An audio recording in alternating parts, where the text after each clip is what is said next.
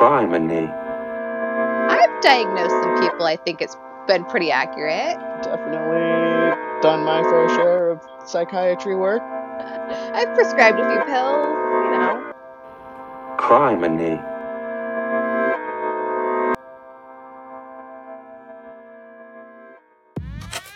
Disclaimer. Disclaimer. Disclaimer. Disclaimer. Disclaimer! We are in no way responsible for the things that come out of our mouths. We are not experts, although we may claim to be, so don't take anything that we say too literally. We are not laughing at the crimes, we are laughing at Each each other.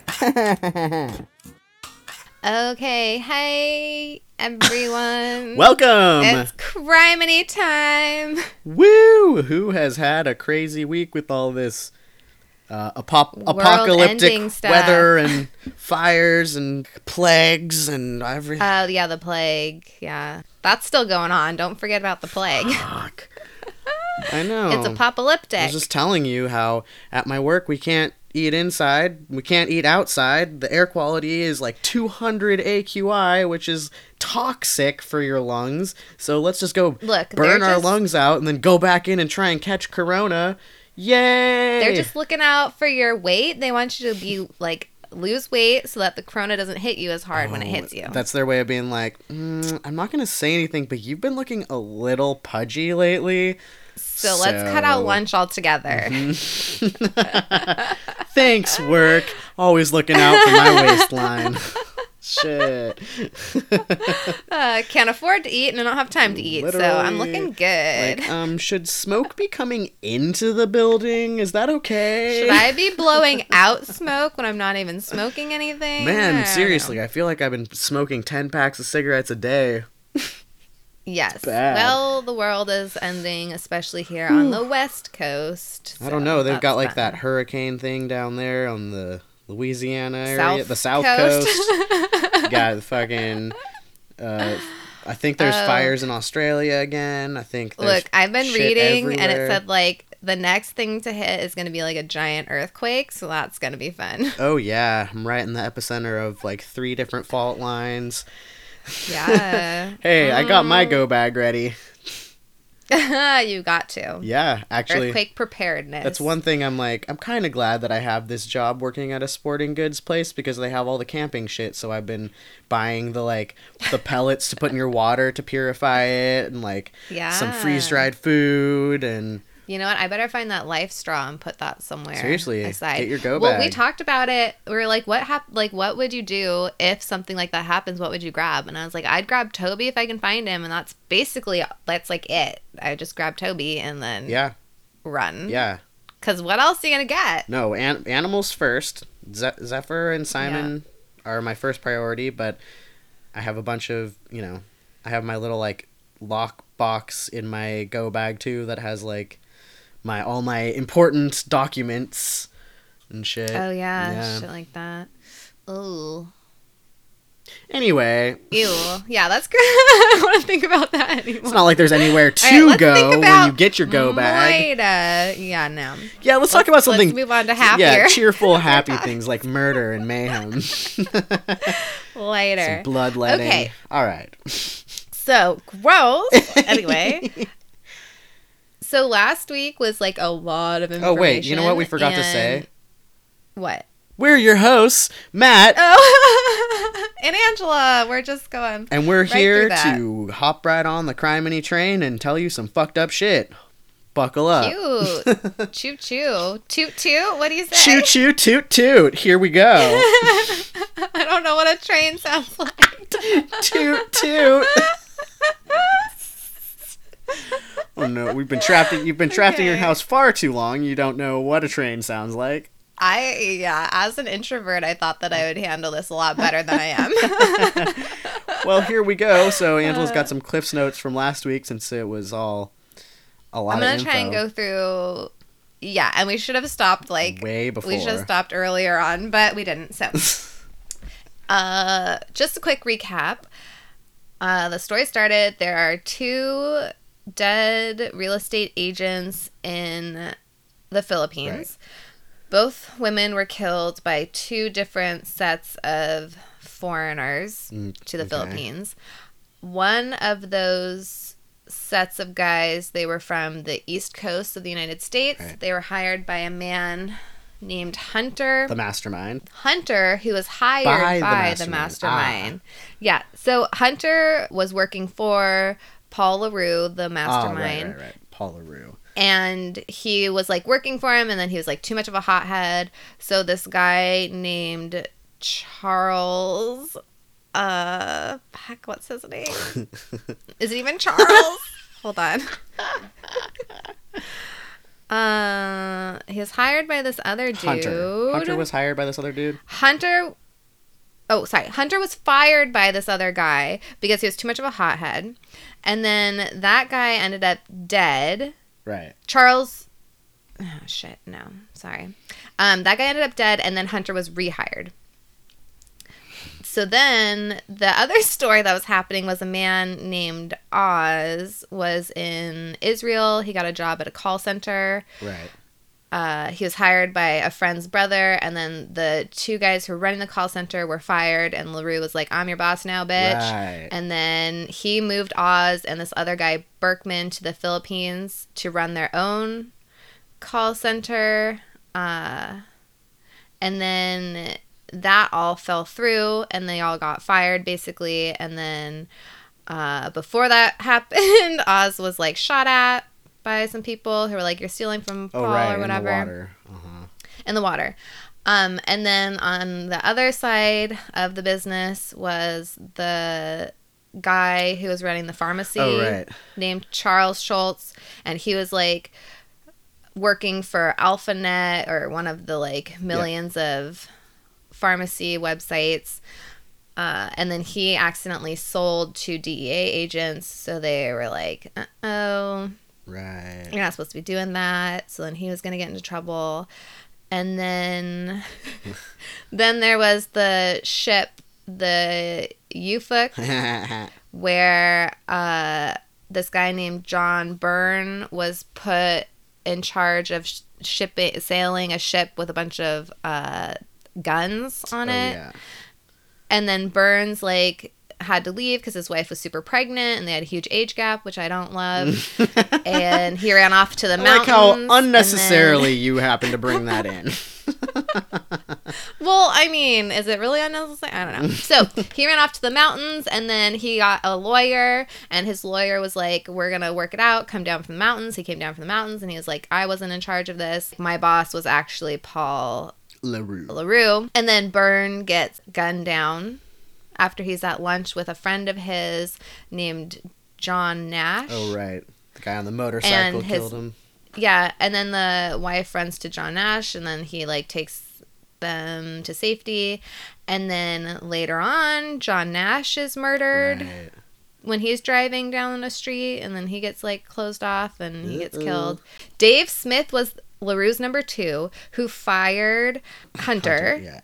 And then Smith ended up dead, but they didn't find his body, so they don't really know what happens to him. And Hunter is rehired by LaRue. Yeah, to be his number two after he killed off his number 2. Because his number 2 is skimming off the top. So Smith had been stealing from him, and he don't like that. No. So then the Ufuk, they were like bringing in guns, and everyone died there. Then there was the Somalia thing, where they all went over to Somalia. Oh, yeah, to become pirates. The most piratey pirates in all the land. No, they weren't pirates. They were a security firm who just happened to form a militia over there of their own. So they had a militia, and they started wars and shit in Somalia. And then, because Paul maybe wanted to invade the Maldives, we're not sure. Or he was just trying to pirate the pirates, we're not sure. And then he was also maybe growing weed over there and cultivating, like, opium. Possibly. Then he left there because he was being overcharged by $150 a month for his pirates. I mean, they're pirates. What do you expect? Jeez. So then, after all this is happening, LaRue keeps disappearing and coming back, and he's getting more and more agitated, more and more upset. Soma is now illegal to sell over state lines, and that was like a third of their prescription drug company. And the DEA invaded the pharmacy, and they're onto him. Mm-hmm. Right? They've been trying to shut him down for years, and finally So then he also shipped a bunch of cocaine from Peru. And then they were like, oh, since you did that, do you want to start this like meth deal with Colombians? We'll trade you meth they for don't know. coke. Right. Yeah, we don't know how to do any of it, but please like help us set it up and we'll give you coke. LaRue, where we left off, LaRue went to Monrovia, which is the capital of Liberia, on September 25th, 2012.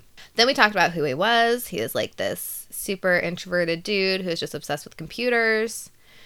He was from South Africa. Well, he was from Zimbabwe and then moved to South Africa. He was adopted. He didn't know he was adopted. He went to Australia and got married to an Australian woman, and then he became an Australian citizen. Right. And then they got divorced because he was like super broke and other reasons, because it sounds like he was a real asshole. So that might have had something to do with it. Doesn't sound like then he plays well with others. Not at all. And then he started his encryption software. Right, remember the encryption cool. for the masses, which was super cool and was free. So then he didn't make any money, so it wasn't super cool, Not cool for him. Cool for everyone else. Yeah, but for everyone else.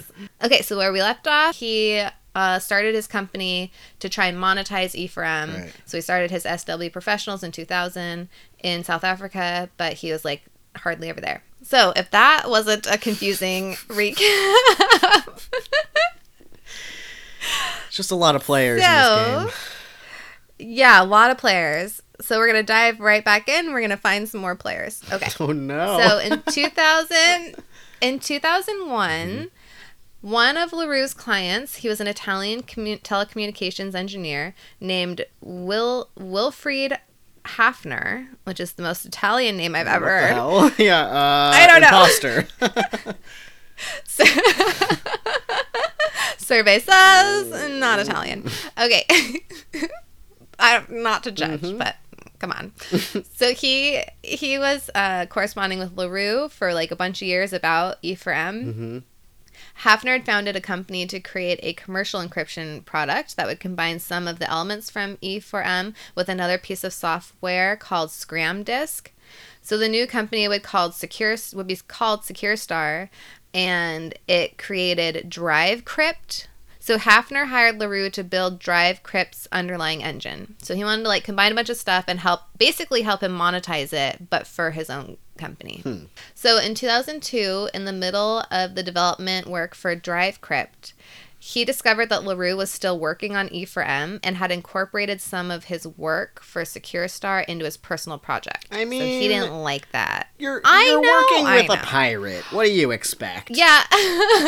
Well, this is before he was Did like you not a see known the pirate. skull and crossbones flag he was flying over his little... Well, I just feel like, look, this guy clearly wants everyone to be able to encrypt shit. You hire him and you get mad at him for still working on his like other project, like just because you want to make money off of his brain. That's kind of fucked up, right? Yeah, but I mean, if you bought the rights to it, or you're like, I don't know. Well, he didn't. He just hired him to work for it. He didn't buy the rights to E4M. He was like, I just want to use some of that for my own shit, but I can't create it. Well, I mean, sometimes when you hire someone like that, they have like clauses and like a contract that's like, while you're working for me, you're not allowed to put this out. You know, it's fucked up. So Hafner was like pissed. Yeah. And he said that the source code that he personally funded was like open source now, and he didn't like it, and it can now be used by anyone to develop a new encryption project of their own. So he's not going to make money off of it. So he confronted LaRue, who said that he apologized and said it was all a mix-up. And Hafner said he was very humble, but the damage was done. So he fired him, ended his contract. And in the end, though, they reconciled, and then they stayed in touch for like a couple years after that. So it wasn't that big of a deal. Around the same time, LaRue was working on a gaming engine for an online casino he intended to launch in Canada and Romania. Okay. Hafner would later describe LaRue as not a marketer, which, who is? And that he didn't see how he could bring the gamers into play. So SW Professionals went out of business in October of 2002, and he began looking for work. Around this time, he also found out he was adopted, which was kind of like weird. Relatives that's so of his... weird that like his parents never said anything. I feel like that's so wrong. Well, I mean, it was like what, like the 70s or something, or Yeah, whatever. but still. They probably thought like maybe he'd never find out, and we don't want him to feel like he's not part of our family. I mean, I know, Yeah, but I don't know. But apparently it like shattered his whole world. According to relatives, he was like really like messed up about it. Well, yeah, like what else am I being lied to about? Maybe, but it's like, well, you can find it out now because you're like a fucking internet genius. But this was at a time when there weren't, like, not everyone was online all the time.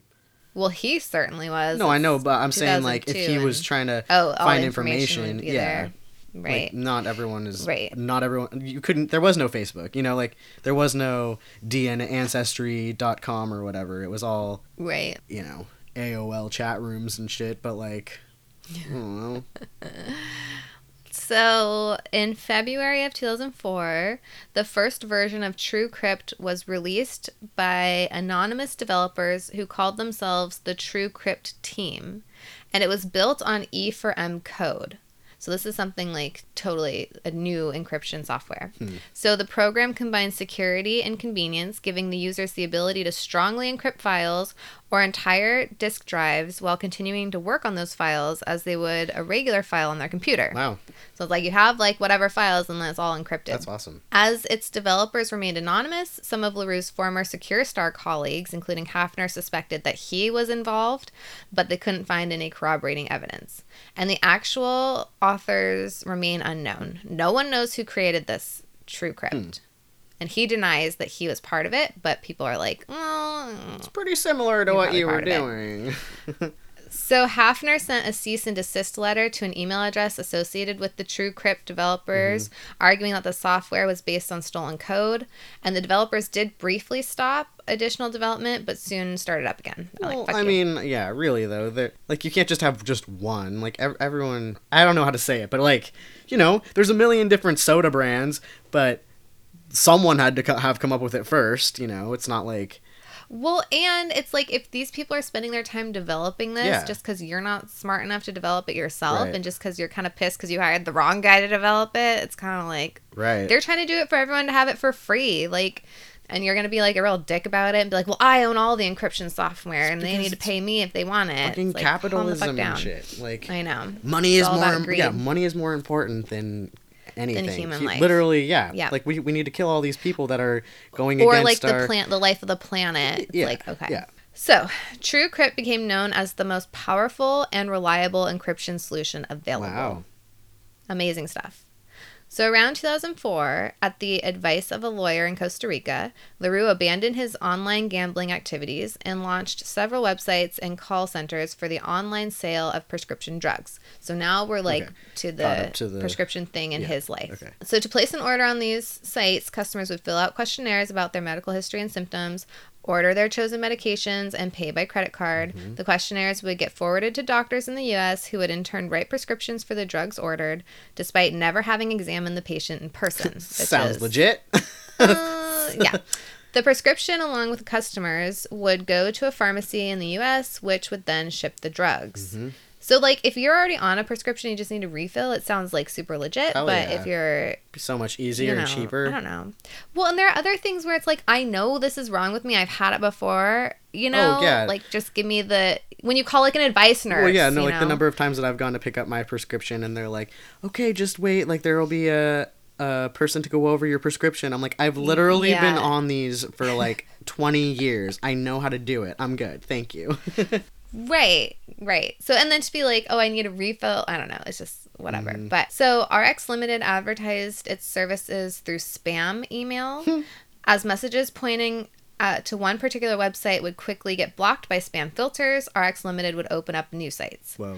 So initially, the new domains were purchased individually from domain sellers like GoDaddy until RX Limited set up its own domain seller, AB Systems, allowing RX Limited to spawn new domains on a much larger scale. I mean, shit, this guy, so they were like, selling... pirate or not, he's an entrepreneur. He's fucking smart. Yeah. So, yeah, so they were like, it's like a domain seller, but they were only creating... for themselves. RX Limited websites. Yeah. Hey, whatever. And, I mean... I know. It's probably cheaper. Yeah, well, clearly. And then there's no late fees. So, you're just like, oh, right, we forgot to pay ourselves the fee to keep it open. Yeah, right? Yeah, this dude's super smart. So I wish I could do that shit. I know. Damn it. By 2007, LaRue had moved his family to Manila, operating out of a house in the upscale gated community of Dos Marinas. By the time he had been putting on a lot of weight, probably because he's just sitting in front of like a bunch of computer screens. Well, let me tell you, have I got the solution for you. Work at a place where you can't eat inside because of the corona and you can't eat outside because of the smoke, and you will just drop the pounds. So apparently he got up to 260 pounds. Ooh, that's a big boy. Yeah. So his size could be imposing. Uh-huh. And many seem to view him as a stereotypical nerd, a doughy loner with an adept technical mind, but few social graces. Yeah. So, like... Yeah. Yeah, sounds like an incel. Yeah. Except for he's not. He's, like, married and Which is shit. like... He has, like, a child and it's like, what? How does that work? I guess he's got money. Well, here's how it works. LaRue was not without charm, particularly when it came to newly hired employees, to whom he projected an easygoing image of power and success. He was the nicest guy when you first met him. He was receptive to suggestions and sent untested people into situations and responsibilities they never imagined. He was a charming guy. So you're like, shit, this guy Right? trusts me to do this stuff. Like, I guess he's going to be chill to work for. All right. Yeah. Yeah, He's like super open. They're like, hey, I just realized that maybe we could do better with this. And he's like, yeah, let's try it out. Would you like to go to a different country? I'll like set you up in a home my and you God. can fucking run a pirate Can you imagine? situation. You just like get hired somewhere and he's like, do you want to go be a pirate team leader? Have you ever dreamed of living in Somalia or the Philippines? Well, I will set you up, and I've got the job for I you. mean, shit, like with the cost of living out there, I can set you up in a mansion, and you'll be in charge Yeah. of like this sector. Like, Yeah. did I just also, die and go to I will heaven? pay for your living situation, and I'll give you way more money than like, yeah, the cost of living. You can live like king So, and queen. Unless crazy. you're a Somalian militiaman, then I will not pay you more than your going rate, and I will get pissed when I am. Oh so- yeah, I mean, geez. And then I'm abandoning it. So rude. Yeah, super legit. He was like, and I'm sure that's how he got his wives. He was probably super charming. And he was like, he was a good looking guy until he got like super chunky and then like pasty and shit from like never seeing the sun because he was just inside in front of monitors all the time. You know, some people are into pasty, chunky. But like classic sociopath, right? Like super charming at Narcissistic. first. And then, yeah. And then you get on his bad side and he's a fucking monster. Or not even. He's just like just flips the switch one day and you don't even know what's coming. Yikes. So, the worst kind. as There's RX, no warning. Yeah, a narcissist. So as RX Limited earned hundreds of millions of dollars, LaRue's lifestyle changed in some ways, but remained the same in others. He became known for bragging graphically to associates about his extramarital affairs. Wow. I mean, my wow is that he's getting these extramarital affairs, not that he's bragging. I believe that. Right. Well, I'm thinking, like you said, like the money and the charm and, you know. And but he- I mean, you should look at a picture of those guys and not. I mean, people are drawn to that, you know, money and high society life where it's like, wait, I don't have to work or do this. I can just like be with this person and be taken care of. Yeah. And he's charming and like. Yeah. What could go wrong? Wahahaha. So he did live in expensive houses in exclusive areas, but he didn't live extravagantly. So he's not really like, you know, it's not about the money necessarily. He's making like millions upon millions of dollars and he's just like, well, I like to live in a nice house, but I don't need like 6 yachts or... I don't want to compliment him, but it seems like he's like responsible about his money. He's not living beyond his means or like even within his means. He's just kind of like... Here's the thing about him though. He doesn't ever go Right, anywhere. he, like, as so long what would as he he- be spending that money on? Well, as long as he has the, you know, the computer setup that he needs and... Yeah. Like you said earlier, wasn't it him that had like just the place with just the room full Yeah. of servers and like A desk and servers, and that was I mean, it. really, if you spend your life on the computer, you just need a fucking good computer or Well, 3. and it sounds like it's just about the game though. He's just like sitting from behind his computer, Yeah. you know, playing with his little pawns. Right. Why does he need extra money? You know, he can just, as long as he's in a nice house, like nothing else matters. That's kind of funny that like he tried to start a gaming thing, yeah, and then that didn't work out, and then he was like, well, I'll just play with people. yeah, right. I can't make them gamble away their money, so I'll make them gamble away their lives. Shit. Yeah. So, by 2008, he was obsessed with security and holding a pocket full of identities like John Bernard Bolins or Johann William Smith or William Vaughn. I think it's Johann. Do you think Johann? Oh. Look, I asked you earlier if the J's were pronounced like J's or if they're pronounced like a Y, and you said you didn't know. I mean, no, that was the Philippines. I don't know, That was but for I'm J. assuming that No, that Johann sounds is way more like South African, right? Johann. Oh, God. Such an idiot.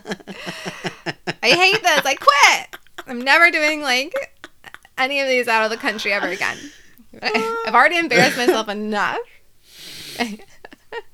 Look, we're embarrassing ourselves all over the world with our horrible pronunciation of things. Johann. And if anyone... Shit. God. Hopefully that's just like the comedy part of our podcast for people that are like, ugh, stupid Americans. Yeah. Can't even pronounce our names properly that's or fine. places that I we accept live. it. I cannot. Okay. Oh, why didn't you correct me earlier? I said that like a million times already. Shit. Well, because at first I was like, maybe it's Johann, but then I was like, I don't know. She seems pretty confident in it. Maybe it is Johann, and it's some kind of other spelling. If I ever appear confident, I am not. So correct me. Fair enough. His activities were spread across dozens of shell companies registered all over the world. He possessed a diplomatic passport from the Democratic Republic of the Congo. So that helped him avoid customs. I don't know how he got it. He probably made it up, right? He probably like forged it or whatever. Like people like this are so dangerous. I mean, if he has that kind, because I mean, if he has that kind of money, he could just pay someone that works at the consulate or whatever a ton of money to just print him like a fake one, but it's legit. You know, like it's not actually like one that he got. Or legitly, he's like, will scan and he's like everything. so smart and just spends all his time like researching. I'm sure he could figure out how to like forge one, you know, like he probably could break into their like software about how their passports look or whatever. I don't fucking know. Man, I remember like there was like some guy amongst like friends of what, you know, a guy that knows a guy that knows a guy that works at the DMV that could get like legit driver's licenses that says that you're 21 and will scan and everything because it's a real license, but it's not actually your license. But they can like, you just pay like $200 or whatever to this one guy who can just like print it. I just had for to you. borrow people's like fake ones that were real that someone else bought from their like sister's friend or whatever. I mean, I never had that. We just Yeah, Never no, mind. don't give Mom, tips. Okay. disregard nope. this, Mom. It was not underage drinking. Never. Never. Okay. It's all right. So, LaRue made the pursuit of more money and more power an end in and of itself. That's all he wanted. So here is how like the it. DEA took him down. In the summer of 2007, an investigator in the DEA's Minneapolis-St. Paul office named Kim Brill was making undercover online purchases of phentermine, a prescription appetite suppressant with amphetamine-like effects. One of the... Which I think that's like most appetite suppressants. Yeah, it's like diet pill, eat meth. You're good. Yeah. Eat meth. Brought to you by meth. It'll also fuck up your face and your teeth, but at least you'll be skinny. Okay. But damn, will you see those bones? Oh, okay. May cause psychosis. Okay. One of the shipments arrived from Altgerald Garden Drugs, a pharmacy in the south side of Chicago. Brill and a partner obtained a warrant to search the store, and in the back they discovered FedEx boxes full of medications. The DEA got a warrant for FedEx's records and found that a single company was paying to ship those packages all around the country, and it was called RX Limited. Whoopsies. Should have gotten a couple of FedEx accounts. If you can get a fake Congo passport. Look, I will say this. FedEx is fucking expensive. They're way overpriced for what they are. You don't want more than one account because then you're paying a shit ton of money all the time. That's why we need to keep our postal service. Yes. People fucking up our postal service. Fuck you, Trump. God damn it. I'm so angry about that. We rely on them and they're excellent. Well, he's just trying to cheat this election too. Not a surprise, really. Look, if you've ever tried to deal with FedEx or UPS, they fucking suck. Anyway, sorry, guys, if you're, I don't know. But really, you're like way overpriced. Like, you ship anything from overseas, you have to buy it a fucking plane ticket. And it's like on business class. So, fuck off. Yeah, more than you would be able to afford yourself to sit on an airplane. We've bought tickets to fly and pick something up, which is like cheaper than shipping something. Right. Okay, yeah, they don't get any fucking anything. Okay, over the coming months and years, Brill, I can just imagine like planes flying over with like packages like with just a bunch of boxes buckled into the seats. Yep, and like the flight attendants going down the aisle with like the drink cart, like what just would you dusting like, off sir? a Would you little. like some coffee, tea? Would you like a We've got extra tape. Would you like to be retaped up? That'll be $15 per tape. Okay. And it's like, oh, the seatbelt sign is on. Please buckle your seatbelt. It's a bit of turbulence. Excuse me, sir. There's a bit of turbulence. You need to leave the lavatory. You need to put your seat back all the way up.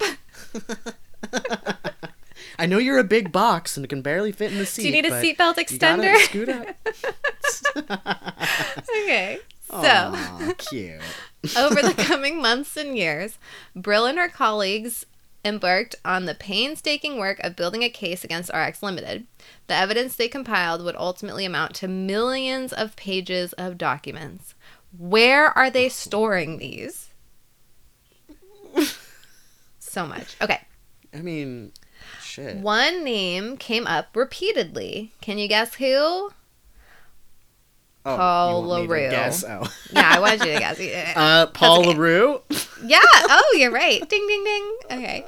It took Brill and her colleagues years to develop the evidence against him, establishing him as the kingpin behind the organization, with some of the connections so faint that he almost avoided detection altogether.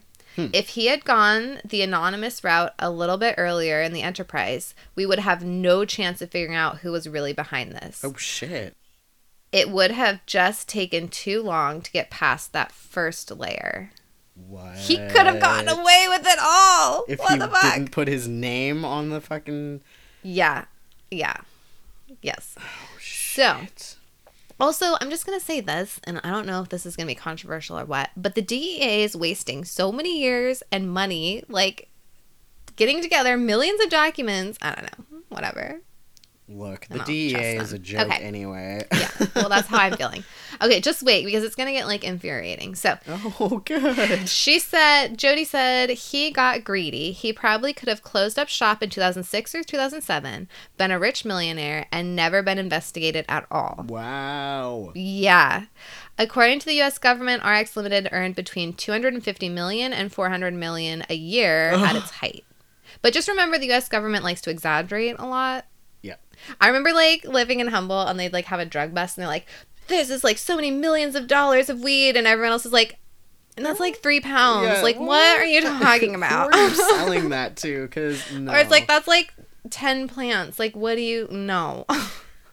Biggest like drug bust in the county. Yeah, they, like, pat themselves on the back for, like, minimal stuff. But they probably were making a lot of money. I'm not saying that they weren't making that much money. I'm just saying, you know, keep in mind the U.S. government likes to pat themselves on the back and exaggerate. They do like to toot their own train horn. Toot, toot. Choo-choo. So the DEA traveled to Manila. So they're, like, buying themselves plane tickets to go all the fucking world. Maybe I should become a DEA agent. Man. They traveled to Manila. Now I'm just picturing them sitting next to some boxes. I know, me too. They're like, excuse me, the drinks are coming around. Wake up. Wake up. Can you please move? I need to get up and go to the bathroom. I should have had the aisle seat. Damn I don't know why you got it.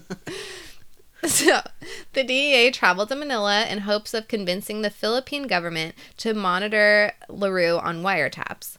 The local authorities never followed up. Yeah, the investigators. Like, we're not doing what you say. You don't own They're like, us. he's giving us money. Like, no. The investigators had obtained warrants to monitor email addresses being used to contact doctors and pharmacies in the operations network. It was through those emails that the agents discovered RX Limited's customer service centers in Israel. LaRue had become more ruthless, commanding employees' loyalty through fear and intimidation, but then sometimes his threats backfired. Okay, that was not necessary. Okay. I don't know why I put that there. This is all mixed up. Okay, I was clearly delirious at this point. And I should have taken the week to, but I didn't. Okay. Uh-huh. He funneled his money into hard assets, primarily gold bars. Oh. But, yeah. Which is kind of smart, right? Yeah. Because that's always going to have value. It's easier value. to, hide gold bars than, transfer a bunch of money all the time. And, yeah, that's not going to lose value at all. Although it's heavy and they're kind of large. Well, I'm just picturing that he's got the one room in his house with him and his servers, another room with his gold bars. Well, remember, he has 1 million houses. That's true. So he could have them stored, and he has people guarding his millions of houses. Mm-hmm. So he's storing shit. They're basically storage centers. I couldn't even think of a storage center name. What's the big one you always see? Stormore. Damn it, there's one right across the street from my work too, and I see the sign every day and I can't think of it. Oh, you know what? Yeah. So remember that one episode where there was a sure stay? Episode of what? That's one stayed at of our show? And you were like, oh, they stayed at a sure stay or whatever. I'm like, sure stay. I drove by one shortly after that, and I was like, sure stay. Oh, it's a sure stay. Oh, it's a sure stay. I don't know. I don't know. I anyway, still think I it's funny. Sure stay. Yeah, no, I do too. Oh, was it when you were in Oregon, or do we have them in California? No, it was in California. Gonna stay at the sure stay. We gotta stay at the sure stay. Sure, we'll stay. Sure stay. He was also investing in diamonds and small round granules of silver called grain. Okay. So gold, silver, and diamonds. Well, I mean, I don't like the diamonds thing because that's, blood diamonds. Blood diamonds and the cost, diamonds. Well, and he's real. from He's from Africa. Exactly. Where so are you getting your diamonds, dude? Exactly. You're getting them from fucked up situations, and he probably owns a diamond mine. Probably. And is all of which was stored in Hong Kong before being shipped to the Philippines, where it was delivered to LaRue. In 2009, Doron Zvi Shulman, he was 23 and just out of the Israeli army, when a friend from his former unit told him about a security job in Hong Kong. Mm-hmm. So he was a dual Australian-Israeli citizen. He came to Israel for military service. Shulman's initial job in Hong Kong was to guard properties and valuables owned by LaRue, for which he was paid $5,000 a month just to chill at this guy's gold house, Shit. Yeah. Before long, however, he became one of LaRue's point men on the ground, conducting transactions for at least 10 of the shell companies, which at one time held some $220 million between them. Could you imagine, you're 23 and you're, just out of the army and, oh, I have this job you can do. Okay, I'll do it. Sure, a job. I'm getting paid $5,000 to just sit here and watch a house? Just hang out in Hong Kong? Yeah. What? Fuck. Yeah. I know. Over 3.5 year period, 3 of those shell companies acquired $30 million in 1 kilogram gold bars from Metalor Technologies, a Swiss gold dealer housed in a glass tower. A glass tower? Yeah, I don't know. Yeah. Man, those Swiss, they're fucking ritzy as fuck. They do sitting up there in a glass tower dealing gold. This whole thing is a fucking nice. movie. It's I know. so ridiculous. So LaRue owned a collection of houses and condos in Hong Kong, too. And those were used almost exclusively to manage his hoard of precious metals. He's like an evil villain. So those are the houses that he's just got the stacks of gold and the barrels of his silver grain and his and diamonds. Barrels of diamonds. Yeah. So each house contained a safe where the gold, silver, and diamonds were stored until they could be relocated to the Philippines. Sometimes the entire safe would be transported by boat. Other times, bags of gold bars were flown by private plane back to Manila. Shit. That's got to be so much weight. Yeah. Yeah. In January of 2012, that's why you have to hire the ex-military men, because they're beefed out. Strong. And they can carry these duffel bags full of gold bars. Yeah, and you got to get them fresh from the military, too, because then, they've been working out every day. I can't even imagine. That's insane. Yeah. So in January of 2012, Shulman hired a 27-year-old man named Omer Gavish to guard a house in Hong Kong. After 4 months in Hong Kong, Gavish had to renew his tourist visa. So Shulman bought him a ticket back to Manila. When he returned on May 1st, Gavish found that his post had been taken by another Israeli. So Gavish called Shulman to straighten out the issue, but Shulman disappeared. What? LaRue had made 2 short visits. So now we're doing something else. Oh, okay. No. I know. Okay. So this is still basically, we're going to get to the bottom of how the DEA took him down. We're still on that train, but this is more background information. So LaRue had made 2 short visits to Rio in 2011 and 2012. Okay. In Brazil. Right. Before settling there permanently in May of 2012. He was joined by several Israeli associates who he brought along, and he also brought $1 million in American currency. In cash? Yeah, I guess so. Oh my God. In 2011, he registered Rainbow Force, a company purporting to have 10 employees and provide customer programming services. LaRue had bought a pair of luxury apartments. He lived in one with a Filipino girlfriend, Cindy Kayanan, and their newborn son, along with a nanny.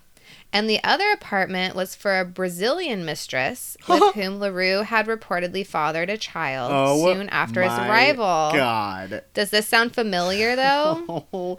Fathering a Brazilian child. So, as we know from a previous episode with, I was going to say Paul Hollywood again. No. Jesse Don't James stop bringing Hollywood. him in this. Jesse James Hollywood. So remember, and then the other one, the kid who killed his parents and disappeared, and he went to Brazil and apparently fathered a child, because in Brazil, they used to have that law where if you father a child with a Brazilian citizen, you can't be extradited. Right. So LaRue did just that. Shit. However, what he didn't know was that Brazilian law allows authorities to obtain an informal wiretap for several weeks without a warrant, and then use that evidence to file for a fully sanctioned surveillance. They can just casually wiretap you until they get enough evidence to actually wiretap you. Wow. That's fucked up. Yeah. So insane. fucked up. Yeah. So through that wiretapping, in April of 2012, they heard either LaRue or an associate discussing a large shipment of fertilizer passing through Hong Kong. The agents tipped off the Hong Kong police, who raided a warehouse in Tsuen Wan, north of the city. There they discovered 24 tons of ammonium nitrate fertilizer divided into 960 bags labeled as sodium chloride. This was enough to create an explosive 10 times bigger than the one used in the Oklahoma City bombing. Fuck, that's a lot of manure. Shulman's name was on the warehouse leased and the shipping documents of the fertilizer. So on April 30th, 2012, the cops converged to the office of Ajax Technology and took Shulman into custody. In his apartment, they found bank records for other LaRue front companies, the deeds to the Yuen Long property, and another stash house, and 5 kilos of silver grain. Shulman's lawyer would later argue that because of Shulman's military background, he was trained to follow orders without any question. Yeah. So remember, Shulman had disappeared, and this is why, because he was arrested. And I guess LaRue's wife, she liked to invest in property, and he would get mad at her and be like, no, because like we need to be investing in gold and shit. You can't keep spending money on property. Like, fucking stop. I mean, so anyway, we have property everywhere. Where else do you want fucking property? where. Everywhere. Yeah, I don't know. And then I don't think I wrote this, but later on they say that the fertilizer that he bought wasn't actually explosive, and he may have been duped. He may have been duped into buying the wrong fertilizer. Well, anyway. Yeah, it's like, I mean, it's kind of a red flag when your business is all online and then you're getting a shipment of fertilizer. You can't really be like, oh, it's for the farm or garden in Somalia, but he abandoned the Somalian farm, so that's true. He's got no but there's room to stand on. So it's well, he also tried to buy a bunch of property in I forget where. He tried to buy a bunch of property in some country in Africa to give that land back to white farmers. What? Because because he's been racist. taken. I forgot. Yeah. So he wanted to buy a bunch of land, but then for some reason it fell through, and he just abandoned it all, even though he spent millions of dollars on property. Anyway, so he can't be giving it to them, those farmers. Dick. So he was following without question, because that's what military men are trained to do. On May 1st, the day after Shulman's arrest, 2 Israelis in Hong Kong received a call from their South African boss, who told them it was time to liquidate some assets. Oh. The only problem was those assets were locked in safes inside 2 stash houses, and neither one of them had the keys. Okay. This is the dumbest. The only problem was, I thought it was going to be they were under guard of something, they couldn't get in, or there was a threat. Okay. First, they tried to get into Shulman's apartment, but when they arrived, they found it sealed off by authorities. Uh-oh. So, not only did they not have the keys, but... Well, I'm I think I'm psychic. So then, at the other property, since they didn't have the keys, they had to go to a hardware store, and then they bought some metal cutting tools, and then they got to work. So, at the UN Long House... No, that auto-corrected. At the UN Wong House, Long House. Yeah. No. They found that the safe was embedded into a wall. Wow. So using a crowbar, they pried it free, and then they cut a hole in the back, and they found 181 gold bars, which they placed into a duffel bag.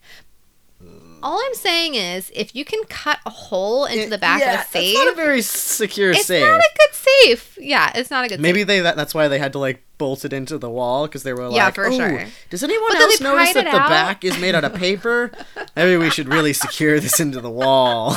But then all you need is a crowbar to pry it out. It's not great. It's not a great design. Not at all. You'd think with all that money you could get, a legit safe.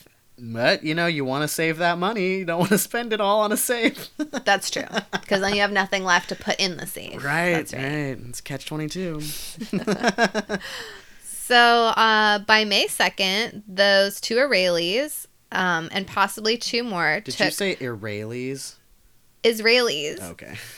The 2 Israeli men who, broke into the one house. Yeah. And then there were also 1 or 2 other guys that may have been working. They got 342 gold bars worth around $20 million. Shit.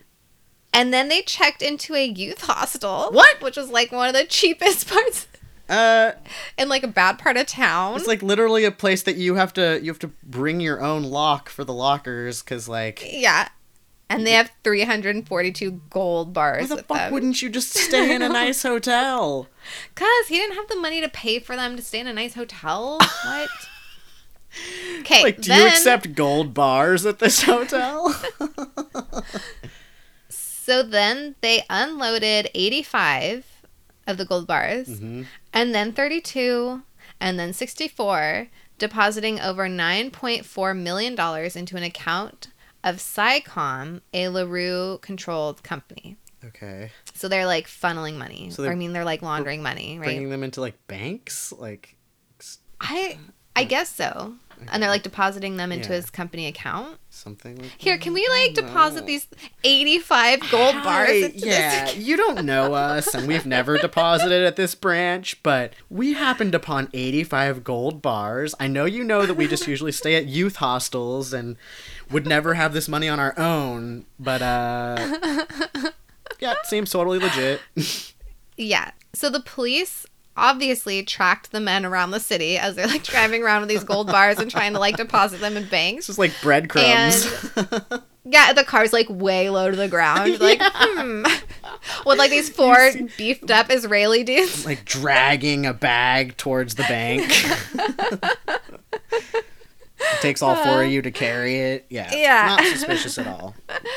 So at 2:45 in the morning, let me tell you, one of my pet peeves, I don't know if I've told you this before, but when people say things like 2:45 a.m. in the morning, Yeah, I hate it's like that. ATM machine. It's like choose one, you know? Yep. Yeah. Unnecessary. Unnecessary. Super unnecessary. So at 2:45 in the morning on May 7th, they were arrested. In their possession were 5 bags containing 161 gold bars, plus 4 5-carat diamonds, and the receipts from the previous day's sales as they were like going around depositing money. So they didn't even get they still have a shit ton of gold bars.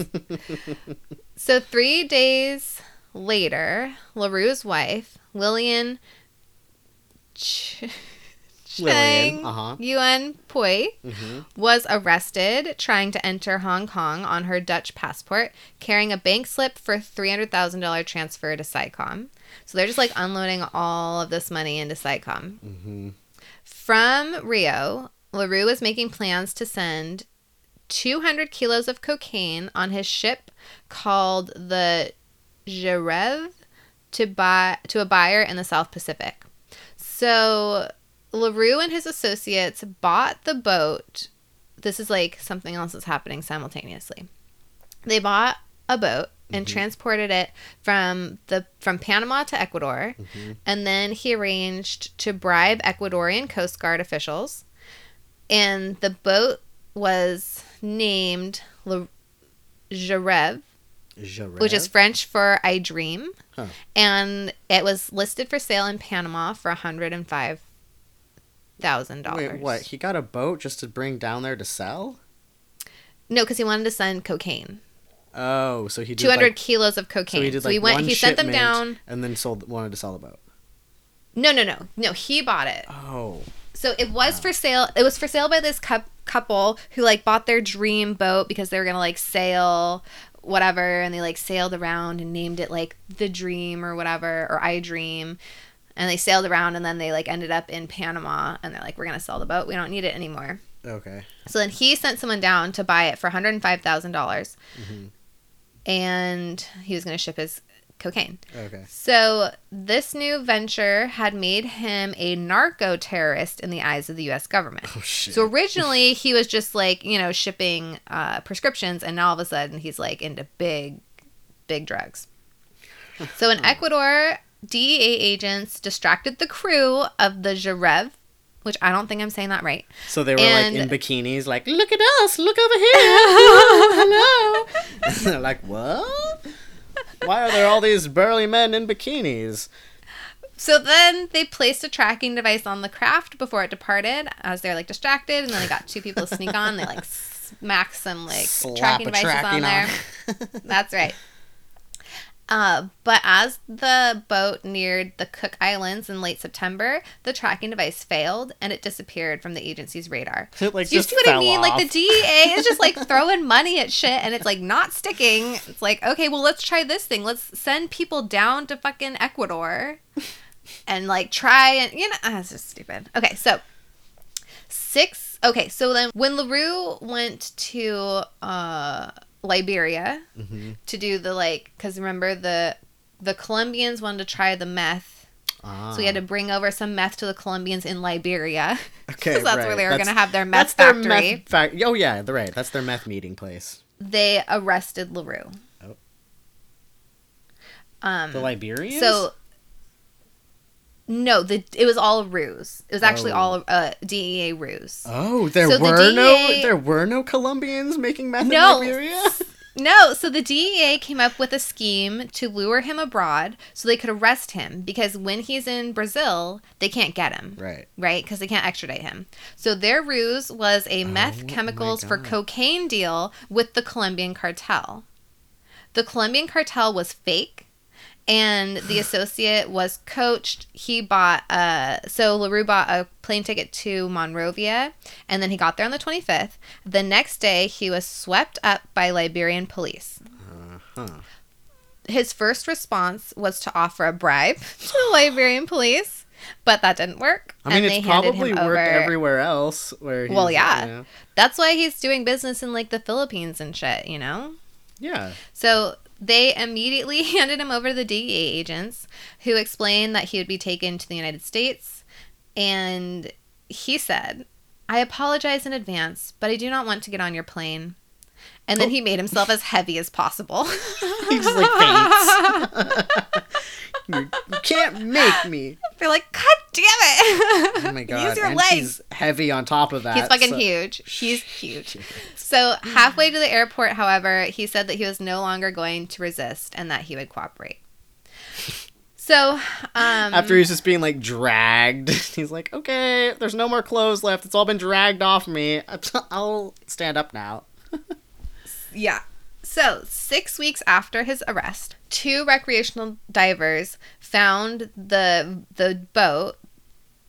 I'm not going to say the name again. Okay, they found the boat, I Dream, washed up on a shallow reef in the northern part of Tonga. So remember, they lost the boat. They couldn't find it. And then all of a sudden, 2 divers found it. At the helm was the badly decomposed body of a man. Uh-oh. Inside the hull, not the hull, the hull, the hull, the whole hull, Inside that They- whole hall. they found a pile of clear garbage bags filled with dozens of neatly wrapped brown plastic bricks. All told, those bricks contained 204 kilos of cocaine, worth over $120 million on the streets of Australia. Shit. The authorities suspected that that's where they were headed. So they were going to like take the cocaine from Ecuador and bring it to Australia. Shit. The Tongan authorities identified the dead man by his passport as the second mate, a 35-year-old Slovakian man named Milan Rinzak, and the cause of death was ruled inconclusive. They don't know what happened. So, back to the meth cocaine thing. Do you know, was the cocaine, like, because it was in plastic bags, was it, like, dry? Yeah, I think it said like neatly wrapped. I think it was like totally fine. Oh, shit. Yeah, it was probably fine. So Yeah. now, the DEA agents are getting high as fuck off of that Ecuadorian shit. Yeah, they were like, there were 200 bags. I mean, we only found 204. So now we're going back to the meth cocaine thing. Remember Joseph Hunter, who was fired and then rehired? Yep. He was assigned to finding men for the meth cocaine trade deal. So LaRue was like, hey, I got this great deal happening. I need you to find some reliable dudes to make it happen. He found a North Korean man who had a factory in North Korea. What? Which apparently North Korea was like one of the biggest producers of meth. And they would like smuggle it over the border to South Korea. What the fuck? Yeah. Yeah. And then like everyone got mad at North Korea. So they were like, oh yeah, we're cracking down on it. But we don't know, like, I mean, it's a good you way don't for know them to if they make. went- It's a good way for them Yeah. to make money abroad when like they keep everything so closed off. Yeah, so they don't know if like the government was like, yeah, we're gonna get on top of it, and then they like put on a show They're of like probably how they funding raided it all these. because I don't see how Yeah. anything can get done if it's not like legitimized by the government there. Yeah, so now there's like speculation that they put on a show of like raiding all these places and they just went like underground. Yeah. But yeah, apparently they're producing like a shit ton of meth seems over like there. North Korea's MO. Crazy. So he found like a cook in North Korea, and he also found 3 men for the job to like transfer the meth. The Colombians had LaRue's men do a bunch of stuff for them, like surveillance and buying weapons. So this is like... So they got the big boss, right? The DA has the big boss. And LaRue is like pretending that he's like not caught. And he's like, well, I need you to find the dudes for the meth thing. Well, initially he did think it was like real. And he's like, I need you to find like a meth guy. And then we're going to try the meth or whatever. Yeah. But the DEA is like using all this money to like hire these people to do like surveillance. And they're like, oh, you need to watch the ship and to like buy weapons and shit. Where it's like, where are they getting all this money? From that cocaine. No, they're getting it from the taxpayers. We're funding that shit. Because I'm trying to fund this bullshit. Okay, That's the ridiculous. Colombians. Yeah, so then LaRue informed Hunter that there was a snitch in the operation and that he needed to kill them. He sent info on the snitch and a DEA agent that they needed to murder. So he's like, there's a snitch informing a DEA agent. You need to kill both of them. Yep. In early August, they decided to do a dry run of the meth shipment using a container of tea. This is just funny. So their emails in preparation contained an absurd but highly serious debate on which type of tea to use. The team eventually selected a cheap variety of oolong since it's just for a test run for the 100 car parts, the Colombians pointed out, and they were going to throw it away anyway. So why get like high quality tea? I just thought that was so delightful. That's the They're best just like, part. I think it should be green. No, oolong. No. Well, we should get like a really nice like puer. Have you- Or like, no, we're just gonna throw it away anyway, guys. We're not gonna drink it. Oh, yeah, that's right. And also, what a waste of tea. Yeah, why Come don't on they now. just put nothing and just drive over there? Just try it. Yeah, why don't they boat over and see what Just happens? put some sand in. I don't know. Why's it got to be tea? That's weird. Now we're having So a debate about the tea. Well, yeah, it's very thought provoking. Uh-huh. So in Thailand, Hunter's team met with the two cartel representatives to finalize their arrangements for the assassination of the DEA agent and the snitch. Even though they'd worked together for 8 months, Hunter had the pair searched and took their electronic devices and then insisted that the meeting be held outdoors with extra precaution against being recorded. So Hunter is pretty, he's good at his job, not like those other two murderers. Right. In late September 2013, the meth was ready to leave the Philippines. Officers from Thailand's Narcotics Suppression Bureau swept in a few hours later and arrested all 5 men. Jeez. 6 miles away at LaRue's Lock Palm Villa, Joseph Hunter was awaiting updates on the Liberian job when a dozen commandos from the NSB arrived, led by the deputy police commissioner. As for the men that were going to carry out the hit in Liberia, a group of Liberian police were waiting when they arrived, and the would-be assassins were quickly transferred into DEA custody and flown back to New York. That was 1 year exactly after LaRue had been arrested in Liberia, to the day. All the men involved were charged with crimes ranging from conspiracy to import meth to conspiracy to commit murder. So the DEA put up this whole sting to catch these, 7 dudes. And the guys didn't even, carry out a murder. They're just like, oh, you were planning a murder of people who don't even exist. I don't know. Yeah, that does suck. Yeah. In July of 2013, Hunter was indicted and accused of forming a team of international assassins to murder a snitch and a DEA agent on behalf of a Colombian drug cartel. Even though the whole thing was fake. Yeah, I don't know, It's a great story. Yeah, I just don't know how it all holds up. It's basically all these people playing pretend, except for in the end, someone's getting arrested. Well, I mean, to be fair, there were a bunch of people that have been dying. There have been a bunch of people dying so far, or being killed so far. But Granted, but these dudes, But those all they're dudes, guilty not of those is dudes shipping specifically. tea that they weren't even going to drink. A crime in and of itself, but really, they should be charged with shipping tea without intent to drink. yeah, that is a crime. So Hunter said that he only participated in the murder for hire because he feared for his life. Yeah. His boss, LaRue, set the whole thing up, and he was believe afraid. that with all the people dying around you, seeing, okay, well, Yeah. you don't cross this guy. Also, Hunter and his family had been threatened before by LaRue. Then all of a sudden, so he's like, I'm not guilty. It's not my fault. I didn't do anything. I was afraid. And then all of a sudden he pled guilty. Suspicious? I think so.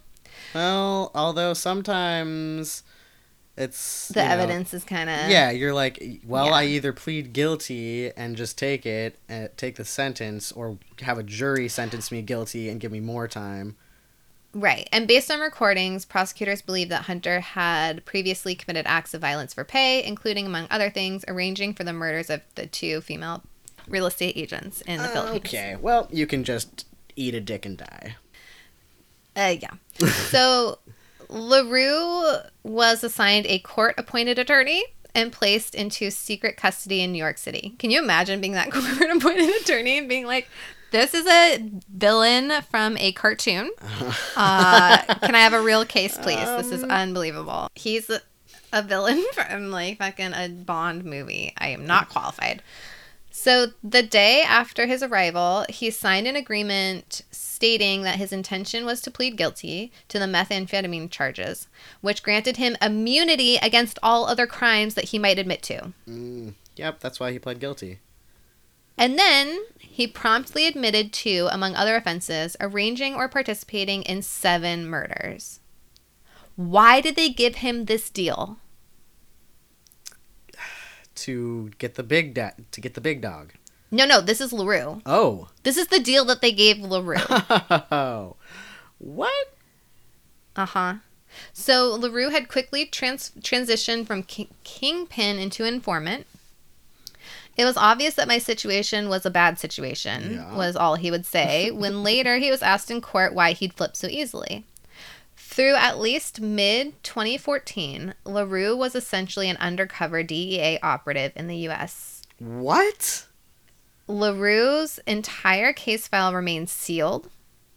So did significant portions of the prosecution against Hunter, his team of would-be assassins, and the group of LaRue functionaries arrested for trafficking North Korean meth. So this is Soon why I've many of never those heard of this cases- before? Yeah, so soon many of those cases ended with guilty, obviating the need for LaRue to ever testify. Wow. So that's why I'm saying it's like, so originally Hunter was like, I'm going to fight this because I was only acting under orders of someone else. And then they're like, oh, just plead guilty because we don't want LaRue to testify because we're protecting him for some reason and only charging him with the meth deal. Sounds like they were getting something out of it. Yes. This is why the government is so fucked up.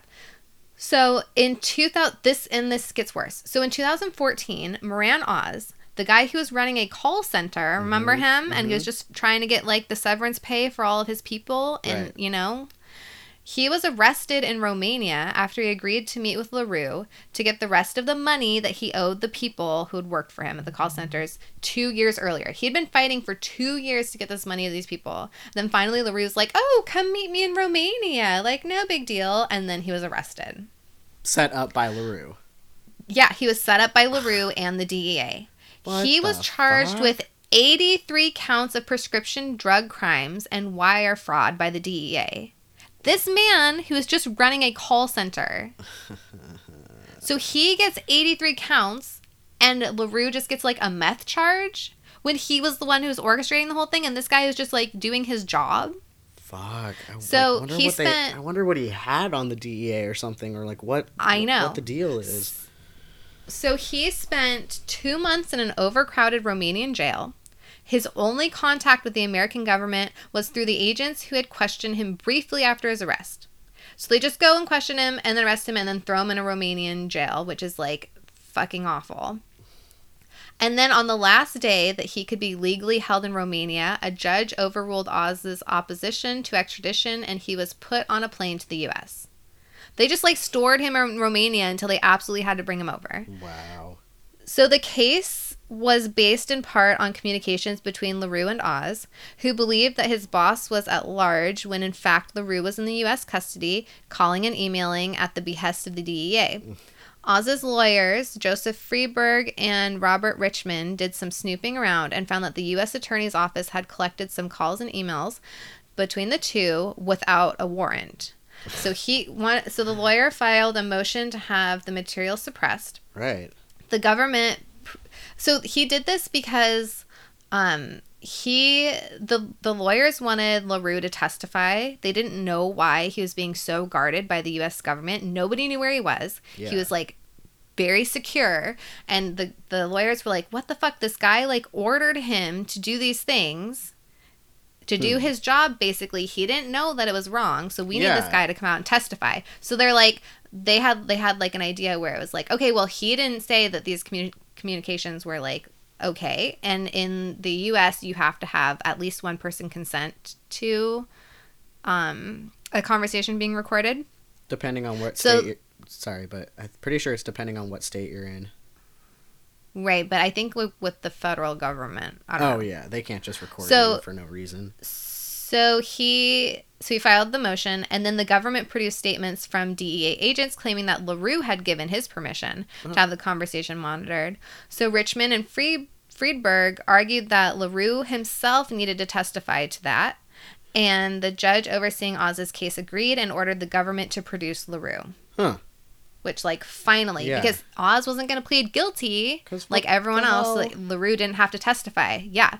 So the U.S. Attorney's Office created a fake arrest record for LaRue for selling cocaine so that he could be transferred to the local jail because they're trying to protect him. What the hell?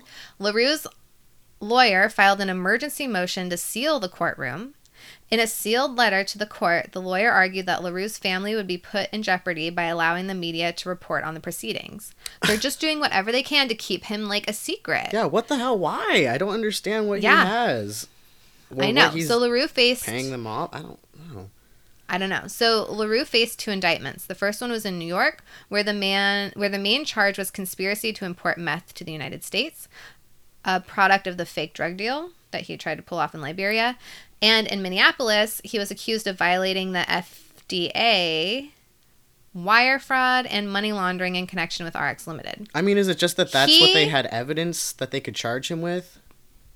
No, because they made that deal with him. Right, and then he confessed. So the morning he arrived to New York, LaRue signed a proffer agreement, which allows individuals to admit wrongdoing without threat of prosecution. So that's what he did. He was like, okay, well, I did the meth thing, and then I'll sign this agreement, and I will admit to hiring people to kill 7 people. Wow. Not to mention all the other shit I was doing. Like, not to mention the war that I caused in Somalia. Like, what the fuck?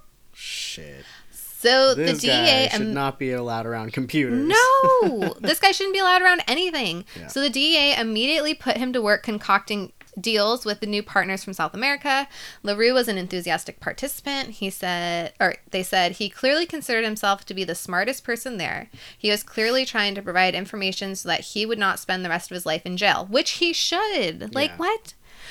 So in 3 years, LaRue's handiwork generated at least 11 arrests, in addition to Oz's, which I don't think Oz should have been arrested. No, it doesn't sound like he did anything wrong.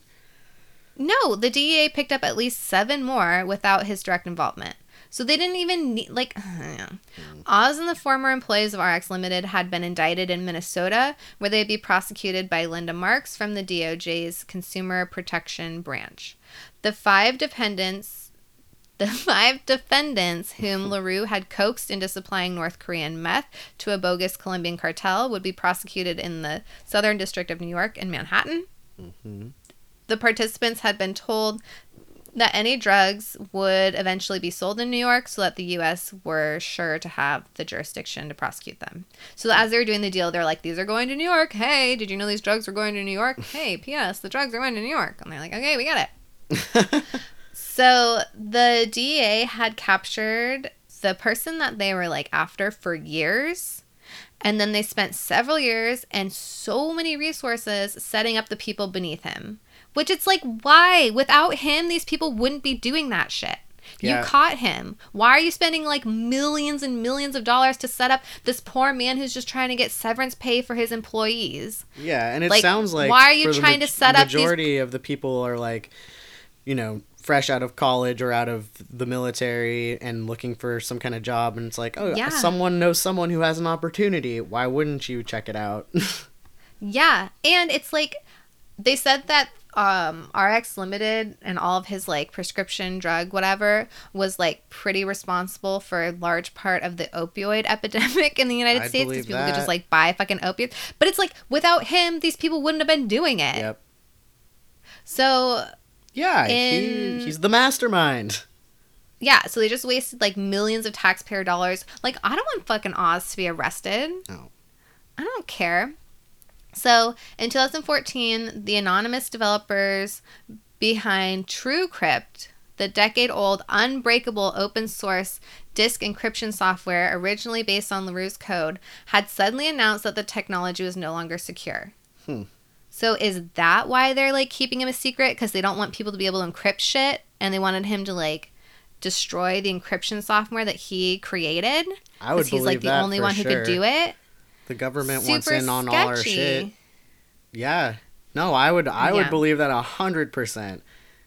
Because they're already spying on us. Like, call me a conspiracy theorist, but they're already spying on us through our phones. No, that's not a and conspiracy. computers. That's like common knowledge. Right. So, yeah, I would believe that. If they make a deal that he gives them, like, the back door to all the encryption codes or whatever, or makes it so that things can't be encrypted.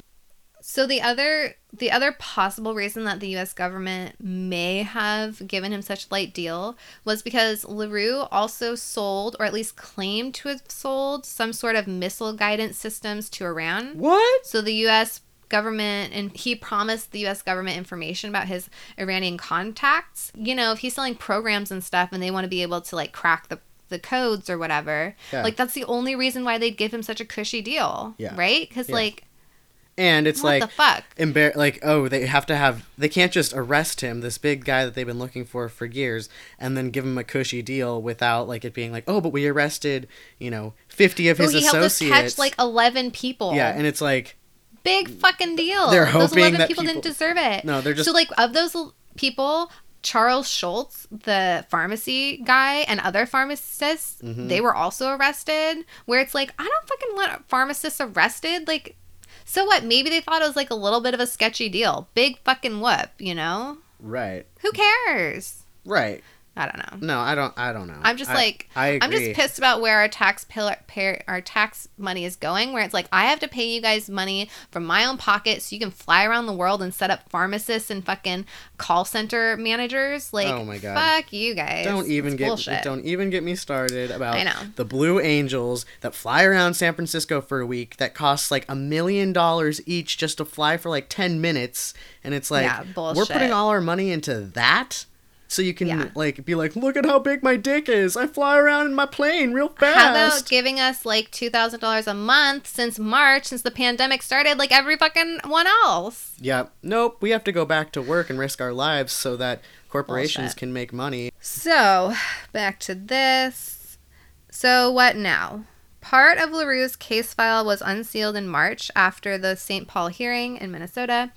His fate lies with Loretta A. Preska, a federal judge who will decide his sentence. LaRue's possible futures range from life in prison to as little as 10 years. He will not be charged for any of the 7 murders he admitted to after signing his proffer agreement, although the judge is allowed to factor them into his sentence. There's also a chance that he could get less prison time after admitting to 7 actual murders than some of his former employees for pretending to murder people, like the plot to murder imaginary people. They will get more time probably than he will for my God. actually having people murdered. Fuck the So, government and Officially, everything about it. officially, the DA confiscated $300,000 from LaRue, on top of the like 180 gold bar or 161 gold bars that they got in Hong Kong. Yeah. They spent millions of our dollars Yep. to get $300,000 and let this guy off. Yep. All because they don't want us to encrypt our information, because they want access to all of our information. So, Sadly, does not surprise me at all, knowing how corrupt our government is. yeah. So that's the bullshit story of this, like, one of the biggest crime bosses of all time. And of course, he gets like Nothing. And you never hear about it. And you know that he was in like protective custody. He's probably staying in a sure stay, and he's probably like helping the government and feeling all good about himself because he's like super smart and the only one that can like undo the work that he did. It's like, wow, bullshit. Yep, that's the unbelievable story of the guy that you'll never hear about. Fuck that guy. Right? Wouldn't that have been like way big news? This guy is a fucking cartoon villain. But that's why it's like, even more proof to me that the government is, you know, benefiting from him. That it wasn't huge news. They want to keep it hush hush. They don't want people investigating or looking into it and being like, wait a second, this makes no sense. Yeah. Fucking crazy. And not to mention like all the people who were like talking about him and they're like trying to share, like they were all afraid for their lives. So like the journalist who wrote this amazing article, which everyone go and read it, by Evan Ratliff, he interviewed one of LaRue's relatives. He used like a fake name. It's like this guy had been searching for him because he'd just seen like glimpses of the story and he's like, what the fuck is happening here? Like, why isn't this bigger news? This is insane. And so then he like tried to find like message boards and find out where he was, and then this person reached out and they're like, hey, are you looking for information about Paul LaRue? And he was like, yeah, I am. And the guy's like, well, I've known him forever. I'm like a relative of his. I can give you information. And like all these people had gone to like the DEA and the government and been like, hey, this guy's kind of like dangerous. Maybe you should look into it. And they just like ignored them and ignored them and ignored them. And then finally they're like, okay, well, we'll have you like testify or whatever. And they like interviewed them briefly. But these people like risked their lives to tell about, because he knew everything. He could tell people, he'd be like, oh, what are you doing here in this country? And these people were like terrified of him because he could find out anything about them because he can like do crazy computer shit. And the DEA was like, oh, we don't really give a shit. We're just like gonna give him a good deal. And these people are still in fear for their lives. Like if he gets out, he could still murder them, you know, for giving information on him. Yeah, because the DEA like wants to know. Scary. The DEA wants to know when someone's selling an ounce of pot, and bust they'd them rather know that than someone that's a murderer. Yeah. Slash someone who's like mailing fucking, you know, drugs across the world. It's and like, tea that they're not going to drink. They're not even going to drink the oolong. Like, what the hell? Come on. Give it to someone who would appreciate some oolong. That was like my favorite part that they had to debate about what kind of tea to use. It's like they're Speaking taking their of- job very seriously. Oh, Speaking of tea, Humblebee Herbal has some tea-scented soap that you could try out. There's an Earl Grey that smells absolutely delicious and there's also a amazing. chai bath fizzy. If you're into chai tea, it's like yum. lovely. That check it sounds out. amazing. Check it out, humblebeeherbal.com. That's Nice. humblebeeherbal.com. The tossed salad and the scrambled egg. A tossed salad, a scrambled egg, The tossed salad tossed salad, and the scrambled egg. a scrambled egg. So a tossed salad is someone who clearly knows right from wrong and chooses to do wrong anyway. Right, so the tossed salad has more components. The person is able to compartmentalize. And a scrambled egg is someone who can't tell right from wrong and they're just completely scrambled. Just one component, one track mind. They're all kinds of mixed up. There's no focus. They're disorganized. Yeah, so this dude I think is okay, so then I think it was the relative or someone said like LaRue was a programmer, so he knew that he was going to get caught. He knew that the end of this program that he was running, playing with all of his little pawns, was that he was going to get caught. And he was just smart enough to know that when he did get caught, like nothing was going to happen. Because he held the last card. He was He like, I did. know that they're going to want a way into people's information. I can give them the key. Yeah.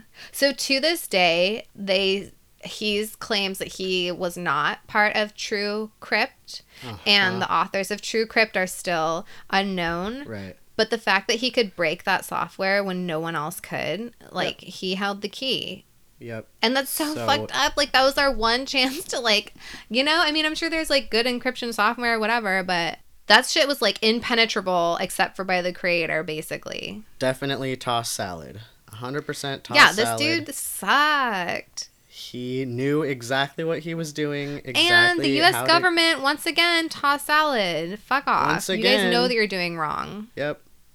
But they're corrupt. It just all feels like They're- a big game. It's like all a big game. They're also the masterminds of like Yeah. corruption and They shit. are. Of that Mm-hmm. huge meth deal where they're flying around from the Philippines to South America to Liberia. Like, they're fucking flying around and Shit. doing whatever and Jetting buying around on those bunch FedEx of tea planes, they're not even going to drink. And, like, what the fuck? buckled in with packages. That's right. They're, Getting like, better taking service than we packages. Anyway. Crazy, right? That is insane. If you could follow what I was saying, it's insane. I mean, it all leads to one guy who was Yeah. literally the mastermind of this whole Yes. game of like how to play to make a bunch of money, but it didn't really matter. He didn't really care So the about the other money, but thing- it was just, yeah. Well, the other thing about it is he's probably pretty sure he's going to get out in like 10 years. Yeah, why He wouldn't has he be sure? gold bars stashed everywhere. Rumor has it he buried a bunch of gold bars around the Philippines. So people are going around like trying to dig up those gold Fuck bars. They're yeah, like trying that to would find be them before he gets fun. out. Yeah.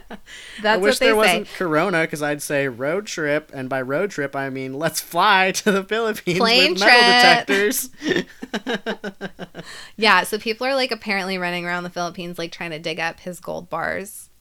Like he for sure. I mean, they got $300,000 and they got like few of his gold bars. Yeah. He has like stockpiles of shit. You know, he has hundreds of millions of dollars waiting for him when he comes out.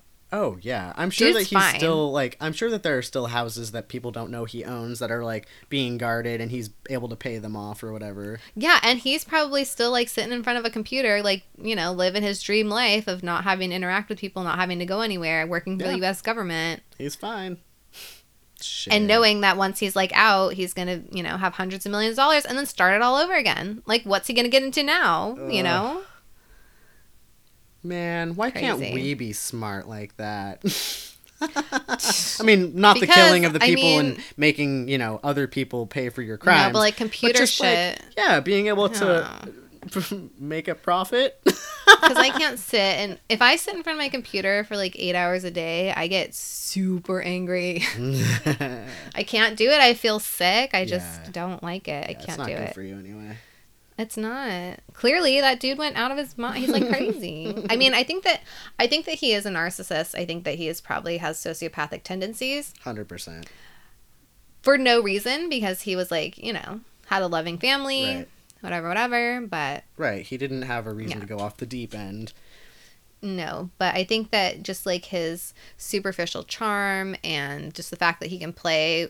But the other part of it is too, what I was thinking is like, he's behind those monitors. Mhm. He's not actually like murdering people. Well, and that's except for they what's- say that he threw the one dude, fuck, I can never remember his name. Oz. No, Oh. not Oz. The other dude that he murdered because he wasn't like Oh. his number 2 that he murdered. Yeah. And then got the new number 2. Well, they said that he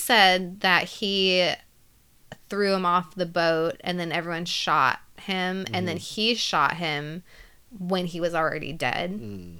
Like he shot him in the back or whatever off the boat. hmm So like, so maybe he's having like minimal interactions with people and maybe he's like, who Well, knows, I mean- maybe he did kill the guy, but it's so easy to like kind of disconnect from what you're actually doing. And it's like more of a game, you know, it's more of a Right. computer That's why program there at are that so point. many. That's why there are so many internet trolls and bullies and stuff, because it's so easy. Yeah.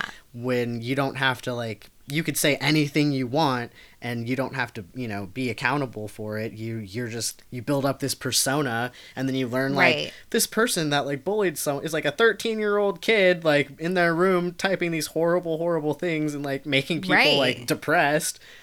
That Yeah, yeah, it's and, insane. and then he built himself up so much so that yeah, sure, when he goes to certain interactions and people are fearing him, he can't, like, he's already got that persona in his mind, and then people are treating him like he is this kingpin. So why, you know, the confidence Yeah. just builds. Yeah, for sure. It's crazy. So I think that like, you know, just being on the computer all the time just like added to his narcissistic sociopathic tendencies. Yeah, I think that's happening to a lot of people. Yeah, it's insane. The narcissism, posting pictures of yourself every day. It's like, who the fuck cares what you ate for breakfast or like what you are? I don't know. I hate social media. Yeah, it's just it's too much. I can't handle it. It's too much. Anyway. So. Ugh. Yay. Crazy. All right. It's my turn. Yeah. I got my information from Wikipedia, New York Post, Murderpedia, thesun.co.uk, stuff like that. Mm-hmm. The usual. The usual. I'm going to tell you the story about Michelle Notek. Okay. No bells ringing? Not yet. Don't worry, it won't. Okay. I thought, oh God, should I know this? Do I know her? No. I didn't know about it until I read this article that took me to other articles. You know how it goes. Yeah. Anyway, but she's better known as Shelley. Okay. So from here on out, she's not Michelle, she's Shelley. From here on out, I'm picturing her like Shelley from South Park. That's exactly what I pictured, just like her saying her name, Shelley. Every time I read the name Shelley, I hear it in Shelley from South Park's voice, yes. Yes. So Shelley was born in 1954 in Raymond, Washington. She had 2 daughters, Sammy and Nikki, from 2 failed marriages. So they're each from different dads, different marriages. Yeah. And then in April of 82, a man named David Notek met Shelley at a bar, and he considered her the most beautiful girl he'd ever seen. What'd she look like? She looks like a white woman with like reddish hair, kind of strawberry blonde or like red? Like in between. Yeah, okay. I don't know how much of that was like hair dye or her natural color, but most of the pictures, her hair is kind of a reddish. Anyway. Okay. Nothing to write home about, in my opinion. Okay. I mean, to each their own. Yeah, definitely. Everyone finds somebody beautiful. Not the most beautiful girl in my world, but you don't know how small David's world is. Oh. That was quite the dig. Ooh, sorry. Oh. In 1987, she married David, and the two had a daughter named Tori the next year. Mm-hmm. So she likes to have a kid with each husband, I think. It's her thing. I'm not sure. I mean, you got to. You got to. New relationship, new kid. That's how it goes. But the relationship was unhealthy from the start. Oh, no. Shelley would verbally abuse would verbally abuse and slap David, but he was apparently too submissive to stand up to her. Instead, or he's scared. He was part of an abusive relationship, and why would he stand up to her? Yeah, exactly. Whoever wrote that he was too so submissive, rude. I was like, just because he's a guy doesn't mean domestic violence. Yeah, it can happen and to it's men a battered too. spouse. Okay. Anyway, so he would allegedly turn a blind eye to the violence, which I don't think that's what it is, but okay. Okay. As the girls got older, the couple began opening their homes to friends and friends and family who fell on hard times. In 1988, they took in their 13-year-old nephew, Shane Watson, after his parents couldn't look after him because his dad was apparently in a biker gang, constantly in and out of jail, and his mom was dealing with substance abuse issues, so not the place for a child. Not saying that Shelley's place was better for a child, but... I don't think that was the place for a child either. Uh-oh. But they took him in. Okay. A couple years later, Shelley's hairdresser friend, 30-year-old Kathy Loreno, also moved in with the Noteks after she had a fight with her family and needed a place to stay. So they decided... How big is their place? It's not a huge place. I think it's just a regular house. They're just, in exchange, or for babysitting the girls, she got free housing and board, basically. So it was like a good exchange. Right. Once the two eldest daughters reached adolescence, they too fell victim to Shelley's sadistic ways. And Shane got caught up in the crossfires too, because he's I think he was like a little older than the two older girls, but... Well, it sounds like she's just beating everyone up, Yeah, but I just meant like... Regardless. Right. Oh, because she doesn't hurt them if they're like little? Yeah, right. Okay. So Shelley would force... One of the things that she would do was she would force the two older girls and Shane to stand outside when it's freezing temperatures in the middle of the night, naked, and she would douse them in cold water. What the fuck? Sometimes she would make them not only be doused in cold water, but roll around in the mud, and then she would hose them off in the middle of the night when it's freezing temperatures. And this was... What's wrong with people? She called this punishment wallowing. Oh, she has a name for it? Fuck. Yeah. And, I mean, There's, like, no information on her childhood. Not really. Okay. Not that there's any excuse for this. This is, like... Yeah. What the fuck? Yeah. She would inflict wallowing for such crimes as visiting the bathroom without asking. What is visiting? Like... I'm just visiting. Just going in. Oh, yep, the toilet's still there. It's all normal, looking like a bathroom. No. Just like going to the bathroom without asking her permission. Can you imagine having to ask to go to the bathroom every time you have to go to the bathroom? Yeah. That's humiliating and just... Yeah, because you're giving up all your Stupid. power to someone, Like, I just have to go to the bathroom. Yeah. One time she bullied her older girls by forcing them to cut off tufts of their pubic hair just to embarrass them. Uh-huh.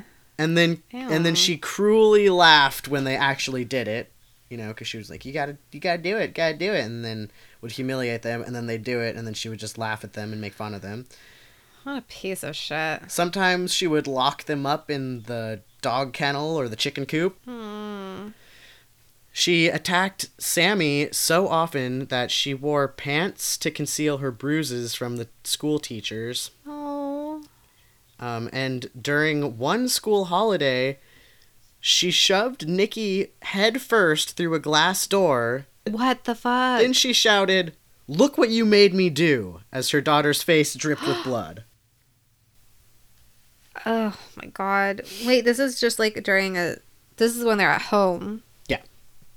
Okay. Ugh. God. So great parenting skills. Yeah, wonderful. Shelley would often tend to her daughter's wounds herself, usually to make sure the injuries she inflicted were not easily visible. Great, huh? Yeah. Great. How are you gonna hide a fucking cut up face? Little makeup never hurt ya. Ew. Oh. Sometimes she would force her eldest daughter Nikki and and the cousin Shane, who were teens at the time, to dance together naked to humiliate them. Why? Their adolescence was scarred by emotional and physical abuse. Yeah, clearly. Yeah, though charismatic Shelley would then sporadically shower the children with affection and had a knack for fooling outsiders. She would make sure that the girls always had the best clothes, the best possessions, always had like everything they wanted and needed, but, would get beat to shit. It's called the cycle of abuse. Exactly. Mm-hmm. She also, I don't know what this means, but an article said that she made sure that the girls were attractive and popular at school. So Okay. I'm sure she forced them to wear makeup to cover all their bruising and scars and shit, and then and they gave had, them the best clothes. Yeah, and yeah. Probably how are they the relating best to pencil people bags. though? You know? I don't know. Unless they're thriving at school because it's an escape. Probably. Yeah. Shelley also throughout this time would say she had cancer, even though she never did. Yeah. But she would say Yeah, she of had course. cancer, and like a couple times she would shave her eyebrows off to be like, oh, this is the effects from the treatment. But she still had hair. So What a bet. not sure. She's like, oh, see, it starts with the eyebrows, and then like I'm not that far Yeah, into that's my how you really treatment tell yet. when the eyebrows are gone. I don't know. What a weird look, too. Where it's just like, I'm just going to do the eyebrows. Yep. Well, got her some attention. God, Anyway, she's awful. remember her friend Kathy that's also living with them at this time? Yeah. Yeah. Well, employing her usual mental manipulation, Shelley initially love-bombed her friend Kathy Loreno. Like, you know, the cycle goes. Giving her all she wants and being a good friend. Love-bombed. And like, Interesting. oh, we're besties. Yeah. Before she started degrading her, and then eventually she started drugging her with tranquilizers and withholding food. What the fuck? She would say, like, when Kathy was like, oh, I want the food, like, I need food or whatever, she would accuse Kathy of binge eating Yeah. while sleepwalking. She was like, no, you ate a bunch of food last night when you slept walk and ate all our food. What the fuck? She forced her to sleep in the boiler room and took her clothes and made her work naked. What is this woman's deal with people not wearing clothes? That is a good question. It's the humiliation, I think. It's the being the top dog in charge and getting off on humiliating others. God, she's... Ugh. One time, Sammy was getting off the school bus when one of her classmates saw Kathy outside naked. And Shelley covered her tracks the next day by inviting over the friend Of course. and explaining to her that it was actually her that was outside, that Shelley had been outside that day she saw her naked because she was in the hot tub on their property, but the hot tub short-circuited, so she had to jump out real fast because, you know, you didn't want to get electrocuted. Yeah. And she even showed the girl a hole in the hot tub where the wires had supposedly caught fire, but she had actually just burnt the hot tub herself to make evidence to show this girl, like, no, nothing happening here. So she had to jump out of the hot tub real quick and stand out in the front yard. No, she didn't do this. She's saying, when you saw me the other day, it was me jumping out of the hot tub. That's the naked woman in the yard that you saw was me. No, that's what I'm saying. Yeah. But then she had to jump out of the hot tub, and then she just stood in the front yard. I don't think she just stood there. I think she was working. Kathy was working, doing something. So she was doing something. So she jumps out of the hot tub, and then she's like, goes around to the front. For whatever reason, she locked herself out of the back door or whatever. I don't know. And then she's like, oh, you know what? There's some weeds here. Let me just pull these really quickly while I'm out here. Right. Okay. Yeah, yep. But just to show, like, a simple, you know, who cares what a kid sees? Manipulation? Yeah, like, who cares what a kid sees on a bus passing by? That her initial reaction was, oh, I gotta cover this up by explaining to this child that I was nude because this whole convoluted story. Well, I wonder how similar these two women look, too, where it's, like, obviously not true. Actually, I mean, I could say Pretty similar? Yeah, they're both white women. Okay. Probably about the same height, like, similar hair color. Okay. You know, their faces weren't exactly the same, but, like, not... Like, they looked like, honestly, if I saw them, they looked like they could be sisters or related or something. Okay. They're not that incredible, you know, it's not like one was, like, from a different country. Right. Or, yeah. So, incredibly, Kathy stayed put for 5 years because she was so terrified of the consequences of trying to escape. I'm sure. Shelley and David would hit and slap Kathy. Oh, good. David's in on it, too. Well, you know, he would do it whenever... If Shelley ever told him to do things, he would do them. So... Right. Because from... Well, I mean, I don't know how accurate A Mother's Tale is, but from later on, after all this goes down, his mom says that he was never a violent person. He was always very, like... Yeah. just go with the flow. If someone asked him to do something, he would do it, and he was like so into Shelley that like he would do anything she asked, basically. Well, also he's been abused for how many years at this point too? Exactly. So he's probably he like, doesn't- well, if I'm not gonna get hit, I'll hit someone. It's fine. Yeah, exactly. There were numerous blows to the head that Kathy endured. She was often dragged across the ground, pulled by her hair. Oh my god. She was poisoned.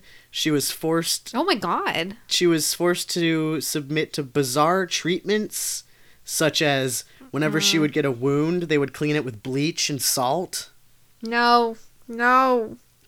No. And they would make her ingest a bunch of salt and prescription medications. What the fuck? They forced her to live and work outdoors in harsh weather conditions with minimal clothing or naked sometimes until she became hypothermic. Poor woman. Yeah, what the fuck? They would starve her and punish her. Sometimes they would, just like the kids, force her to immerse herself in cold water or mud during cold days. The children were aware of the abuse, and they now live with the regret of not intervening, but they admit now that What? there was little they could do, and they said Yes. that the abuse on Kathy took the abuse off of them, so they were, Yes. like you said, more willing to turn a blind eye if it's not happening to them. Plus, what can they do? Well, also, that's just their household. Like, that's Yeah. what happens in their home. You get fucking abused, and what are you gonna, like, you can't do anything about it. Yeah. So what are they supposed to do? Right. Yeah, Nikki, one of the older daughters, said, if Mom was punishing Kathy, she was ignoring us, and as sick as that was, we were glad Mom wasn't doing it to us. Yeah. As a result of the abuse, Kathy lost 100 pounds. She Oh my lost God. her hair, her teeth were falling out, Oh, God. and she declined physically and mentally. Near the end of her life, Kathy couldn't walk or talk. One side of her face drooped, and her vision had declined significantly. And she was just always covered in vomit. This poor, poor woman. Eventually, Kathy died as a result of this prolonged abuse. Yeah. When Kathy died, Shelley gathered her husband, nephew, and daughters and warned them, all of us will be in jail if anyone finds out what happened to Kathy. No, that's not true. So, acting on Shelley's decision, she made David and Shane burn Kathy's body and scatter the ashes. Okay, that's not smart. Do you know how hot and how long that fire has to burn? Well, they did it. Wasn't it obvious? Why? To who? Because there's a fire going for fucking days? But they have like land. People burn shit all the time when they have land. They have burn piles that like keep going, you know? So they're not in like a neighborhood? I don't think it was like a neighborhood but not close housing. Okay. Um That's awful. Yeah. So Shelley concocted a story about Kathy having run away with her boyfriend. Of course. She would repeatedly quiz the children about the story. Oh my god. How hard is it to remember? She generated letters to Kathy's family purporting to be Kathy, so her family would believe she was still alive. Did Kathy write letters before her death? Maybe. I'm not sure. Because it was like in the 90s, so like probably. She probably wrote letters. Because her family said that they were like, yeah, they had like the dispute or whatever, and she, sought out Shelley's home to live in, but it seemed like she was kind of close with her sisters and her mom. That's so awful. She's just like down on her luck, and her friends like, "Oh, come stay with me," and then fuck. Her mom in 1994, her mom reported her missing, Good. and When interviewed by the authorities, the No-Tech stated that Kelly had run away with a truck driver and moved to Hawaii. Oh, good. Oh, mm-hmm. That's on his route. He drives to Hawaii all the time. Totally normal. She also maintained that her and Kathy were in regular contact. They talked all the time. So, you know. Oh, for sure. Yeah. I get her letters like every fucking day. Kathy's brother hired a private investigator who... How long had she been missing before the family reported her missing? Do you know? I'm not 100% sure, but it wasn't... probably like a few months. Okay. So I think she was in contact with her family, and they were like, it's been a while since she's talked to us. And... Also, this doesn't look like her handwriting. Yeah, right. People's handwriting. Yeah. So the private investigator that was hired by the brother, he concluded that she had most likely been murdered by Shelley from like all his good stakeouts or whatever he was doing. But there wasn't really evidence. So I mean, if he could find that out, why can't the police find it out? That's all I'm saying. Well, so I was gonna say this, but I don't want to be wrong. But I think the thing was, wherever the mother filed the missing persons report was not in the same jurisdiction as where she actually went missing. Yeah. And there was not really any evidence that could be taken in, but they were just like suspicious of these people. Right, but I just feel like if you call in like a welfare check or like hey, someone's missing, the last place they were was here. Right, so then and they're just gonna like take Shelley's word for it. Yep. Well, like look around the house, she's not here. There's no evidence that she's here. You know. Okay. I mean, they took all her possessions and probably got rid of them before any of that even happened. No, I get it. So, but I just feel like if the PI was like, well, likely, Right. But I'm sure that the investigators thought like, likely, but we have no evidence, so we can't get a warrant. We can't like search anything. We just have to wait for something else to come up, unfortunately. I guess. Later on, after, I don't know why I put this here, but I think it's just because it's about Kathy. I do that like all the time. But I'm like, okay, so later on, after way down the line, when shit hits the fan. They end up in court and stuff. Yeah. David claimed that Kathy died by asphyxiating on her own vomit, but that he didn't take her to a hospital or report her death to police because of the physical injuries to her body would implicate them of, abuse and murder. Right. Sammy, one of the daughters, had said, I don't think she meant to kill Kathy. I think she meant to abuse Kathy just like she abused us. She got off on it. She liked the power. She liked doing it, and it got worse and worse. Right. Following Kathy's murder, Shane showed Nikki some photographs he had taken of Kathy in her most dire moments. The Polaroid images showing her naked, black and blue, crawling on the floor, which he planned to take to the police. Nikki, in a move she still finds difficult to explain, but it's like once you've been in that abuse cycle, she ended up telling her mother that Shane was hiding pictures in a teddy bear. And God. Obviously she had no way of knowing what was going to happen to her cousin. Shelley became convinced that the then 19-year-old was going to rat them out to police. So in February of 1995, Shelley commanded David to kill Shane. Oh my God. So while David and Shane were in a shed, I don't know what they were doing, getting stuff out of the shed or something. Yeah. David fired one shot into Shane's head. Oh God. Yep, the 19-year-old nephew who'd been like a son to him, who he'd basically raised for 6 years, he was forced to kill. Right. So she wasn't worried that the police were going to catch them. She was worried that she was going to get in trouble. Exactly. What a bitch. Poor kid. Uh-huh. David then... And then her daughter, who probably feels like super guilty, but it's like... So, God. At first, the daughters didn't know that David killed Shane. Mm-hmm. So Oh, did he move to Hawaii too? Yeah, he married a truck driver With and his moved to truck Hawaii. driver lover. So David burned his body and scattered his ashes into the ocean. Oh God. David, on a few occasions, would miss work to go on fruitless, quote-unquote, searches for Shane to make it look like, Shane had left, gone. So the girls believed that their father was doing the best he could to find their cousin.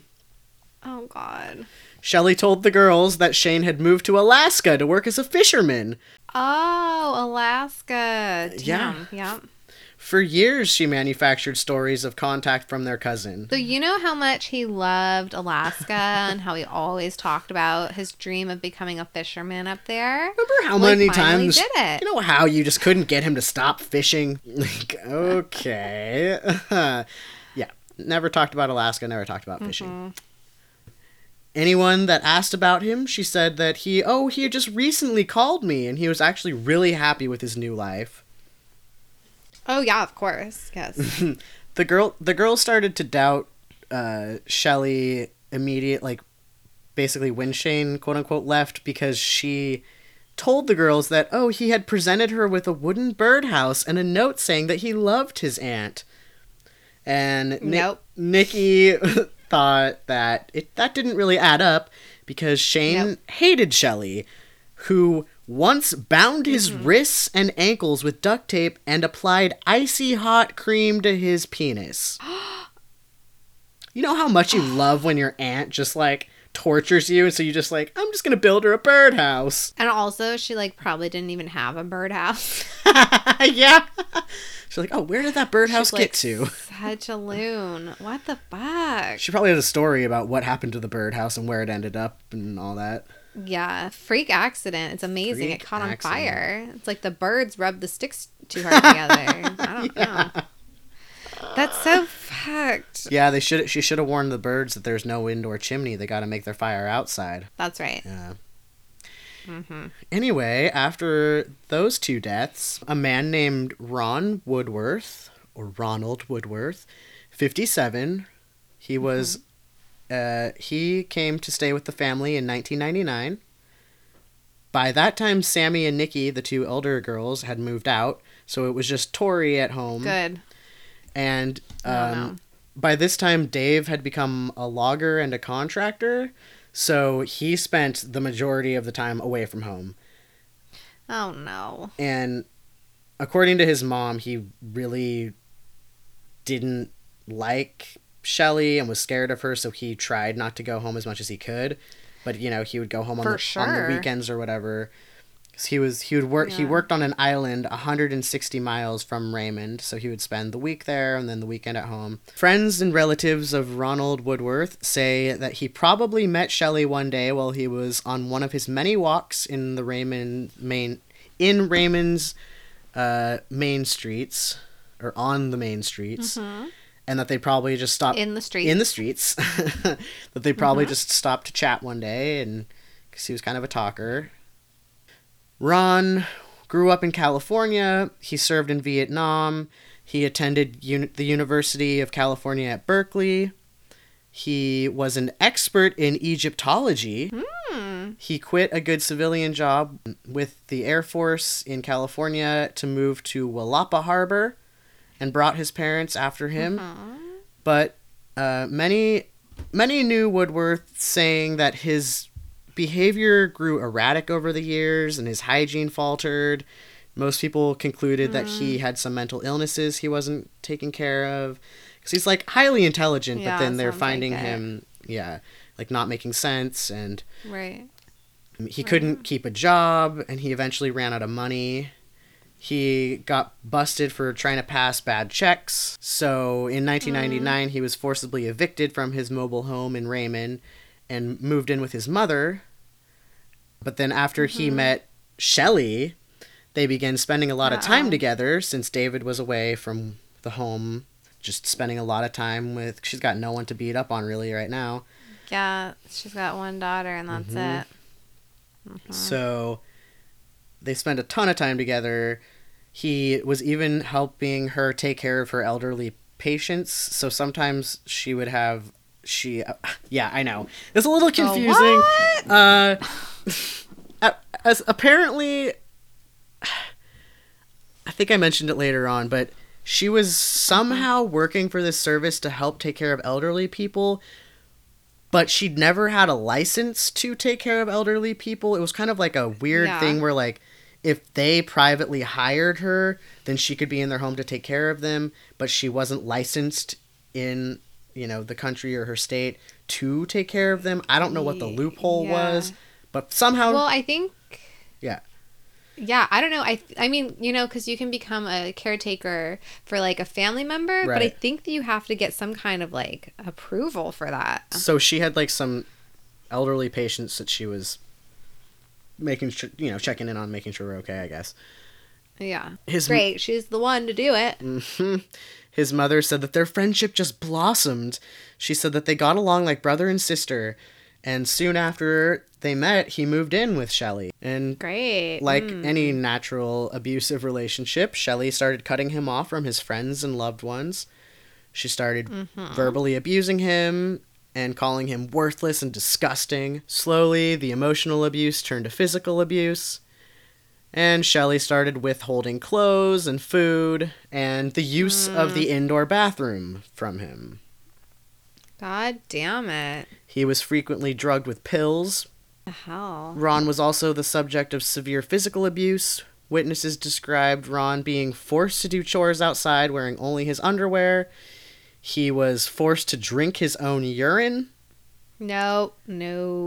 And he was forced to jump from the second-story roof onto gravel wearing nothing on his feet, causing broken bones and severe lacerations. Yeah, what? His wounds were treated with boiling hot water and bleach. No. As Tori, the youngest daughter, said, it was like the smell of bleach and decomposing flesh, like it was burning his skin off. He smelled like that for a month up until the very end. Oh my God. Ron eventually died of those wounds. In August of 2003, Shelley allegedly hid his body in a freezer for 4 days until David came home from work. Oh, good. Welcome home. I got a project for you. God damn it. David later admitted to burying Ron's body on their property, to burying Ron's body on their property, intending to set the body on fire once the local burn ban had been lifted. Oh, okay. And Shelley told him... Responsible. Shelley told David that Ron had committed suicide by jumping off the roof and putting bleach on his wounds. I don't know. Guess I mean, like you said, he's an abuse victim. He's not going to look too far into it. No, he's not going to, but also he's, like, lived with you. You think he's going to buy that shit? Yeah, that's true. No. Eventually, when the authorities found his body, they performed an autopsy and his death was ruled a murder. Obviously. Mm-hmm. So Tori had had enough of her mother's abuse. She called up her older sisters, who had by this time moved out and had been living in... I think one of them had moved to a different state. I think one was living in Oregon. Yeah, fuck that bitch. So she called them up and she told them that she's done it again. She needs to be stopped. Mm-hmm. And the older sisters told Tori that she needed to collect evidence because who's going to believe them? Oh my God. Yeah, but what happened last time that someone collected evidence? Yeah, just don't tell Shelley. Oh. The young teen quickly discovered a heap of Ron's possessions, including bloody bandages in an outhouse, and finally the sisters gathered the courage to go to the authorities. Oh. They called the police. Tori, who was 14 at this time, was removed by Child Protective Services. Good. While the property was searched. After Ron's body was found, Shelley was charged with 2 counts of first-degree murder in the deaths of Ron and Kathy. David was charged with first-degree murder of Shane. Police in neighboring South Bend said they are reopening an investigation into the death of 81-year-old local man named James McClintock. I knew it. Who died while in her care in 2002. Mm-hmm. Suspiciously, He left his entire estate to Shelley. Oh, did he? Oh, In April 2000, Shelley was hired by the Olympic Area Agency on Aging, an organization that provides home care and assistance for older and disabled adults.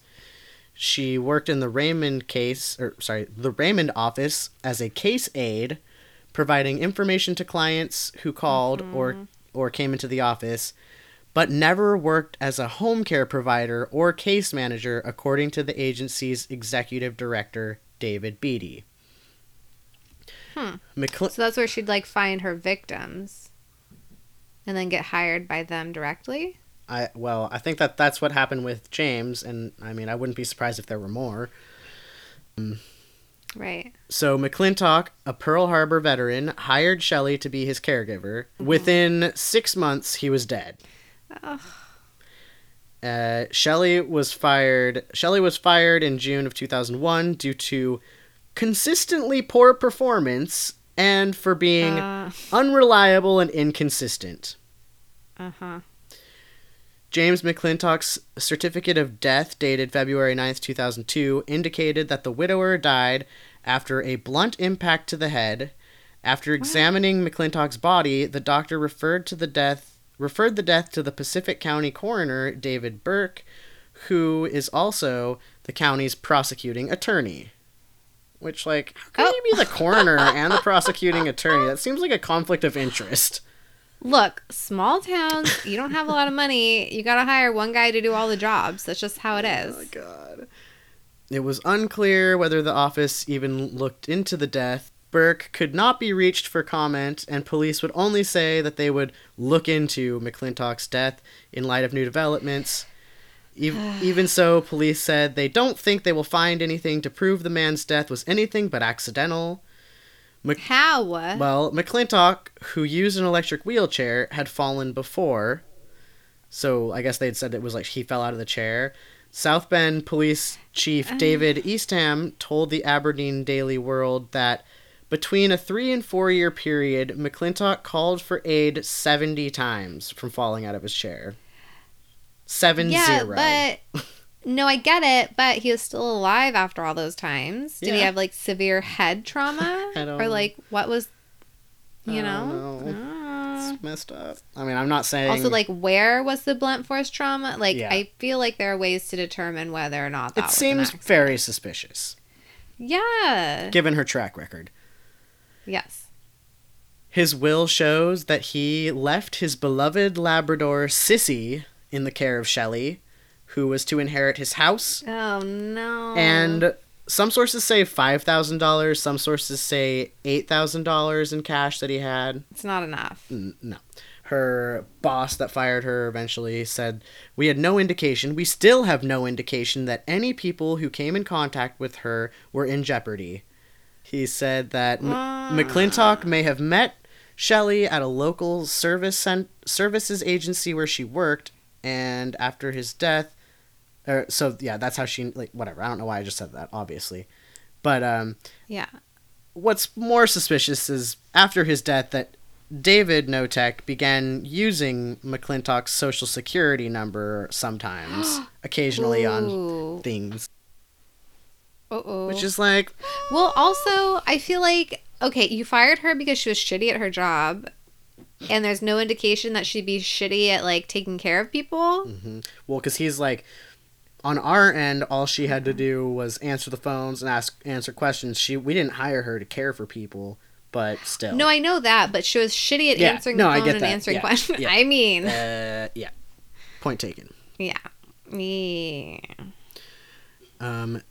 Sammy, one of the older daughters, said, "While I think the murder of Kathy was an accident, Ron was definitely on purpose. It was done in the exact same way. She knew what the outcome would be." So it's like, you did this before, and this is what happened. I just feel like seeing someone, you know, that bad off and not knowing that they're gonna die, like, yeah, what? Like, you know what you're no, doing. you know what you're doing. Yeah. So the Pacific County deputy prosecutor stated that Michelle Notek showed extreme indifference to human life. Yeah. Michelle was charged with 2 counts of first-degree murder in the deaths of Kathy Loreno and Ronald Woodworth. David was charged with first-degree murder in the death of Shane Watson, which I had already said before. I don't know why I put this in again. Well, no, wait. I thought she was charged with second-degree murder. No, not yet. Oh. Sorry. Did I say second degree? She was charged initially with 2 counts of first-degree murder. You said that, like, earlier, but okay. Whoops. Okay. Yeah.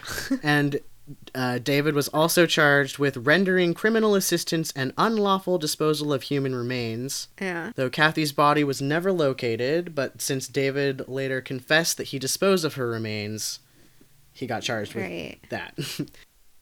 Right. And he also did confess to shooting Shane and incinerating his nephew's corpse at home. Ugh. Horrible. During this time, Shelley used the Alford plea. The defendant in a criminal case does not have to admit to the criminal act and asserts innocence. In entering an Alford plea, the defendant admits that the evidence presented... Basically, it's like, the evidence looks real bad. I know I'm going to be charged with that shit, so I'm just going to say, like, I'm going to enact the Alford plea, which is like, all right, I'll give you a guilty plea, but I'm maintaining my innocence. Because I know that whatever I get from this is going to be less than what you could charge me for. Right. And I feel like they do that a lot for people who clearly didn't do anything wrong, but the prosecution doesn't want to admit that they were wrong. Right. So they're just like, oh, we'll just admit that we did a good job, but like that you're innocent. Yeah. And it's just like, give us a high five. Fuck off. But this bitch. But she fucking couldn't. They shouldn't have offered her that deal. Right. I don't know why they offered it to her, but I think because they had no evidence that Kathy's death, and they had like little evidence of Shane's death, so they wanted to indict them on something. Yeah, I guess. On June 18th, 2004, Shelley appeared in Pacific County Superior Court to plead guilty to second-degree murder and first-degree manslaughter. The state agreed to reduce count 2 from second-degree murder to first-degree manslaughter, and to recommend sentences at the low end of the standard range for both counts. Why? The court was... Because, like, even if she takes a deal, you can still recommend that she gets a shit ton of time, you know? Yeah. But then the court sentenced her to the top end of the standard range on each conviction. Oh, good. 164 months on count 1 and 102 months on count 2 to run consecutively for a total of 266 months confinement. Good. 8 months later, in April 2005, she wanted to withdraw her Alford plea. Oh, why? Because she's like, I didn't do it. She's like, I didn't understand what I was saying yes to. What the fuck? She alleged she had not been correctly informed and that generally she didn't understand the consequences of her plea when she entered it the previous year, and that she had been denied effective assistance of counsel. The trial court denied the motion. The record shows that Shelley entered the Alford plea voluntarily. The trial court asked 5 different times whether anyone had coerced her to enter into the plea agreement, and each time she indicated that she was entering her plea voluntarily. Right. And nothing in the record indicates that her attorney manipulated her into entering the plea. Manipulated Shelley. By failing to inform her that an Alford plea is not a guilty plea. On the contrary... That's like a huge fucking deal, though. Yeah. On the contrary... And she's just bummed that she got, like, fucking life in prison, she got basically. The max.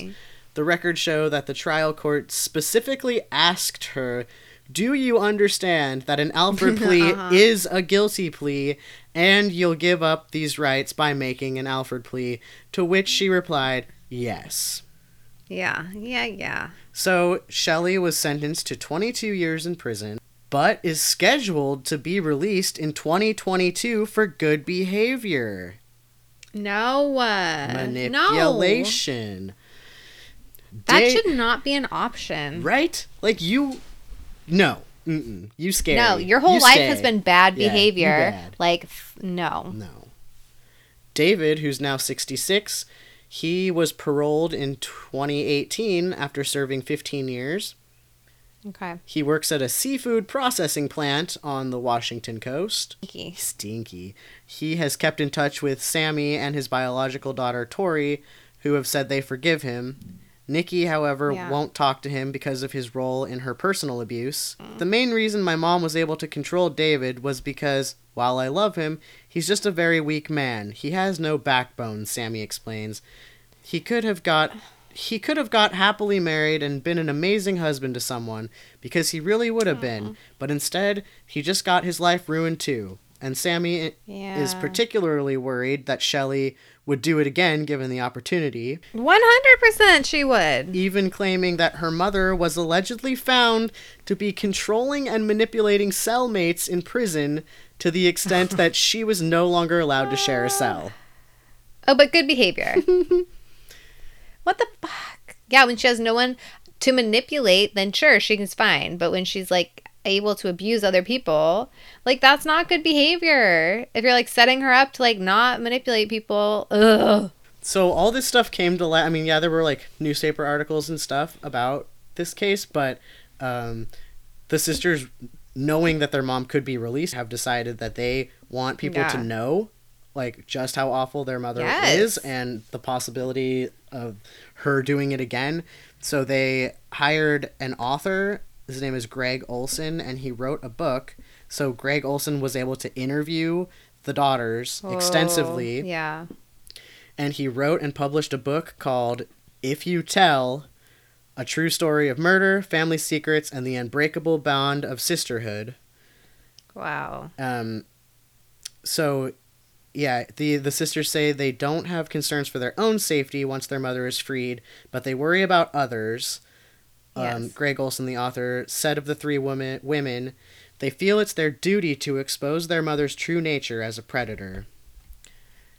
Yeah. He said, so many things about this case were disgusting and shocking to me, but it was the idea that a mother could do this, even to her own children. Everyone's an object to be played with, to be toyed with and manipulated, and that's Shelley's game. What's frightening is that there will be more people like Shelley Notek in the world, and also people like David Notek who do their bidding, Greg adds. It's out there. It's happening. This case is an example of how you can never know what's happening inside an ordinary house at the end of the lane, or even next door. Oh, such a scary thought. Isn't that fucked true. up? Yeah. I really want to read this book. I got to read some excerpts and stuff, and it seems really interesting, but... Yeah, but also, like, so depressing. So depressing. But yeah. I like that it's... I mean, I don't like, because I don't like that any of this is real, but I appreciate that it's actually, like, words from the victims, so that you can really get a grasp of what exactly is happening. And it seems like these girls have a good relationship with Greg, the author, and so I would assume that they approved what he wrote and that it would be pretty factual and close to what they want their story to be told. That's so sad. Right? Especially the fact that, like, the one was like, oh, he would have made a great husband for someone, but he just, like, met the wrong person. That's so sad. And that's what his mom kept saying. Because he never would have murdered anyone without her. His mom was saying, like, he was just, like, the sweetest, like, you know, just generous guy, just loved people, just wanted, you know, to help. Like, he was always, like, the helper. Like, anything anyone wanted, he would do. So, bad combination. Awful. Fucking bad person. Like, what a bitch. She's... Abusive relationships. She should be in prison forever and ever. Ever and ever. So, if there's any kind of petition going around in Washington to release her, sign that petition. Or just, like, email your fucking governor. I don't know. Tell someone about it. Like, ew. It's certainly messed up. The tossed salad and the scrambled egg. A tossed salad, a scrambled egg. So, tossed salad? She's fucking a scrambled egg. I mean, a tossed salad. I was going to say, she knows what she's doing. Yeah. She's, like, evil. She's just evil. She's definitely 100% tossed salad. Rotten to the core. She just, like, literally got off on other people's pain and misery and suffering. Sociopath. Mm-hmm. Yep. Disgusting. Sociopath. She tortured people. She tortured a woman for years. She tortured her own children for years. She tortured her husband for years. She like tortured some dude for like months. She killed an old man and she could get out. Like, no. Yep. She's diabolical. That's the kind of person that prison is made for. Exactly. Like, lock her up forever. Exactly. Not just There's these no rehabilitating stupid her. drug crimes and shit. Like, who cares about that? I mean, Yeah. get the kingpins or whatever, but who cares about low-level people selling drugs or doing drugs? Get the kingpins. Don't create this whole fucking multi-million-dollar, like, fucking international whatever to try and get, like, some dude who's running a call center. Like, the fuck? Yeah. You got the kingpin. Like, that's who you need to get. Well, let's give him a deal. Yeah, let's give this bitch a deal, even though she Yeah. doesn't fucking deserve it. And then let her out for good behavior, even though we, like, like made it so that she had to have good behavior because she has no one to interact with. Like, what the fuck? Right? Well, she's doing well in solitary confinement, so she's Yeah. ready for the world. Yeah. Yikes. Who cares about the victims that are still Shit, alive? I don't even want to know what plans she's cooking up in there. Oh, Shit. evil people. Evil people. Sociopaths. World's full of them, apparently. The world's run by them. That's true. Fucking Very, evil. very Yeah. true. Unfortunately. All right. Done with it all. Done with it all. Okay. Time for some criminy sakes. Criminy sakes, it's time. And now for the portion that we like to call Criminy Sakes, where we tell you silly stories about crime that make you forget the terrible things we just told you.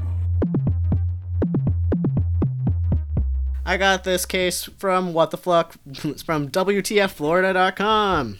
What the fluck? What the fluck? What the fying fluck? What the fuck is happening? I hope I didn't read this one last week. Uh-oh. I know. They I get all to the point blend where in. I'm like, have I read this? A Florida man and a Florida woman reportedly had sex in a patrol car after they were arrested for drunkenly riding their bikes.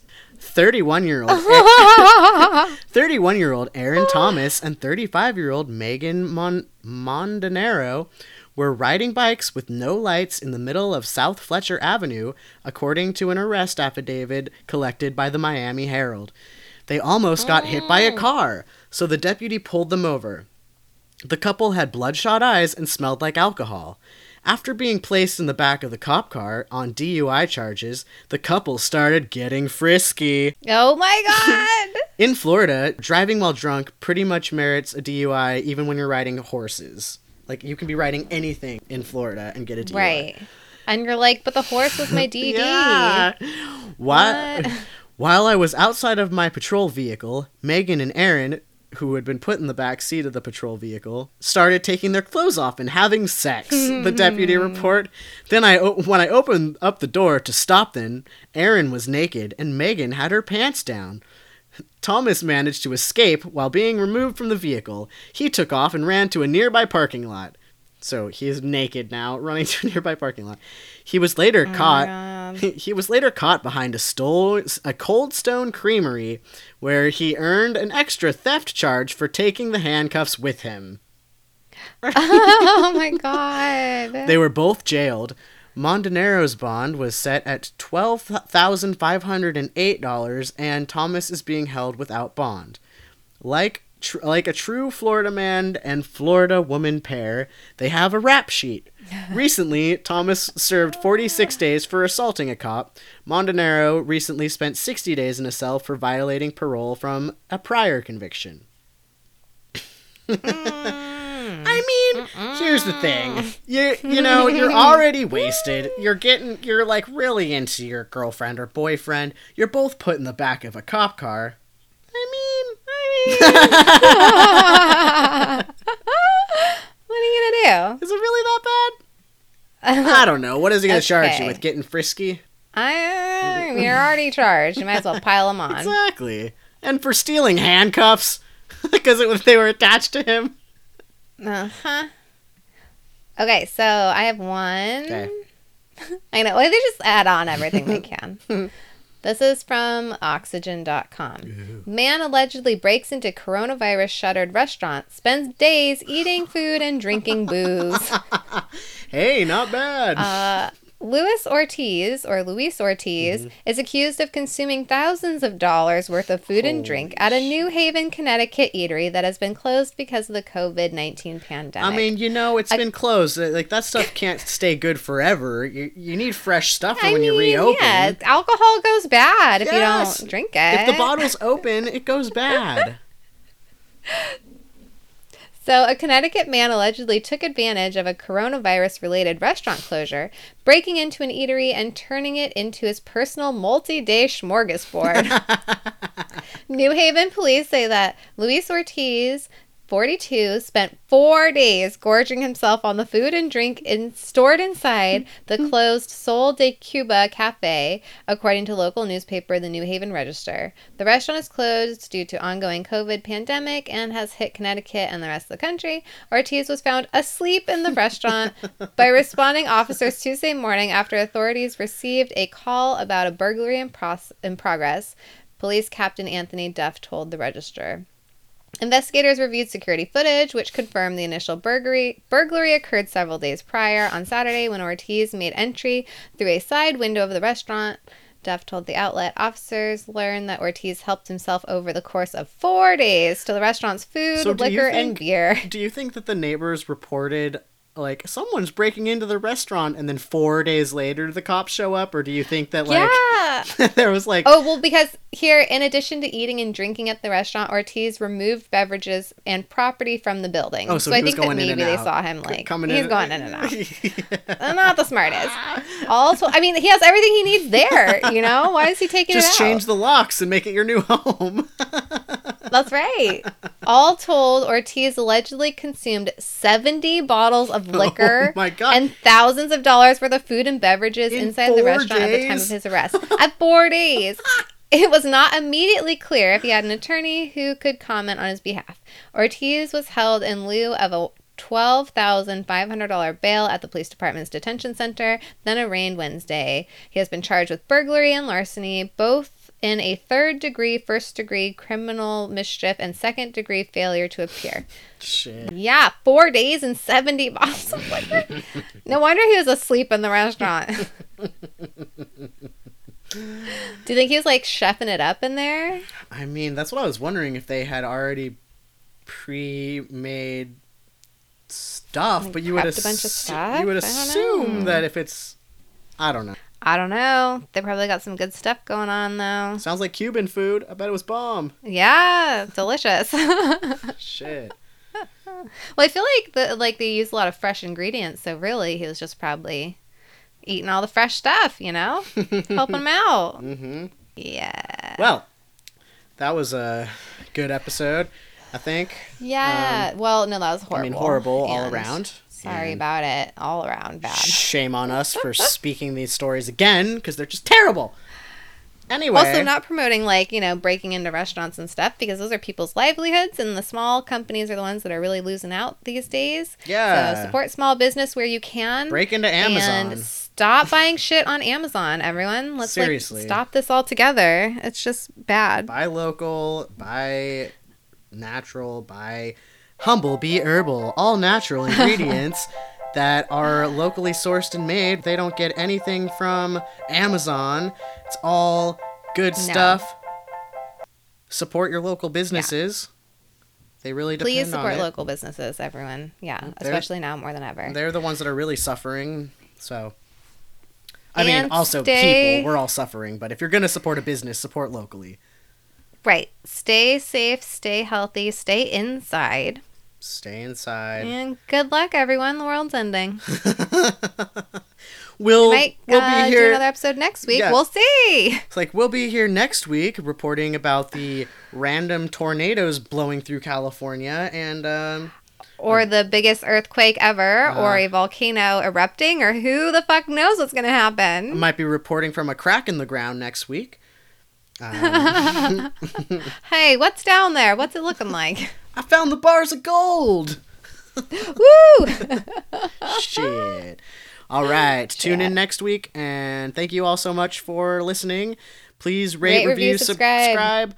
And email us anything you want at crimeanypodcast@gmail.com. And check out Humblebee Herbal. And goodbye. Goodbye. Bye, Mom. Bye, Mom.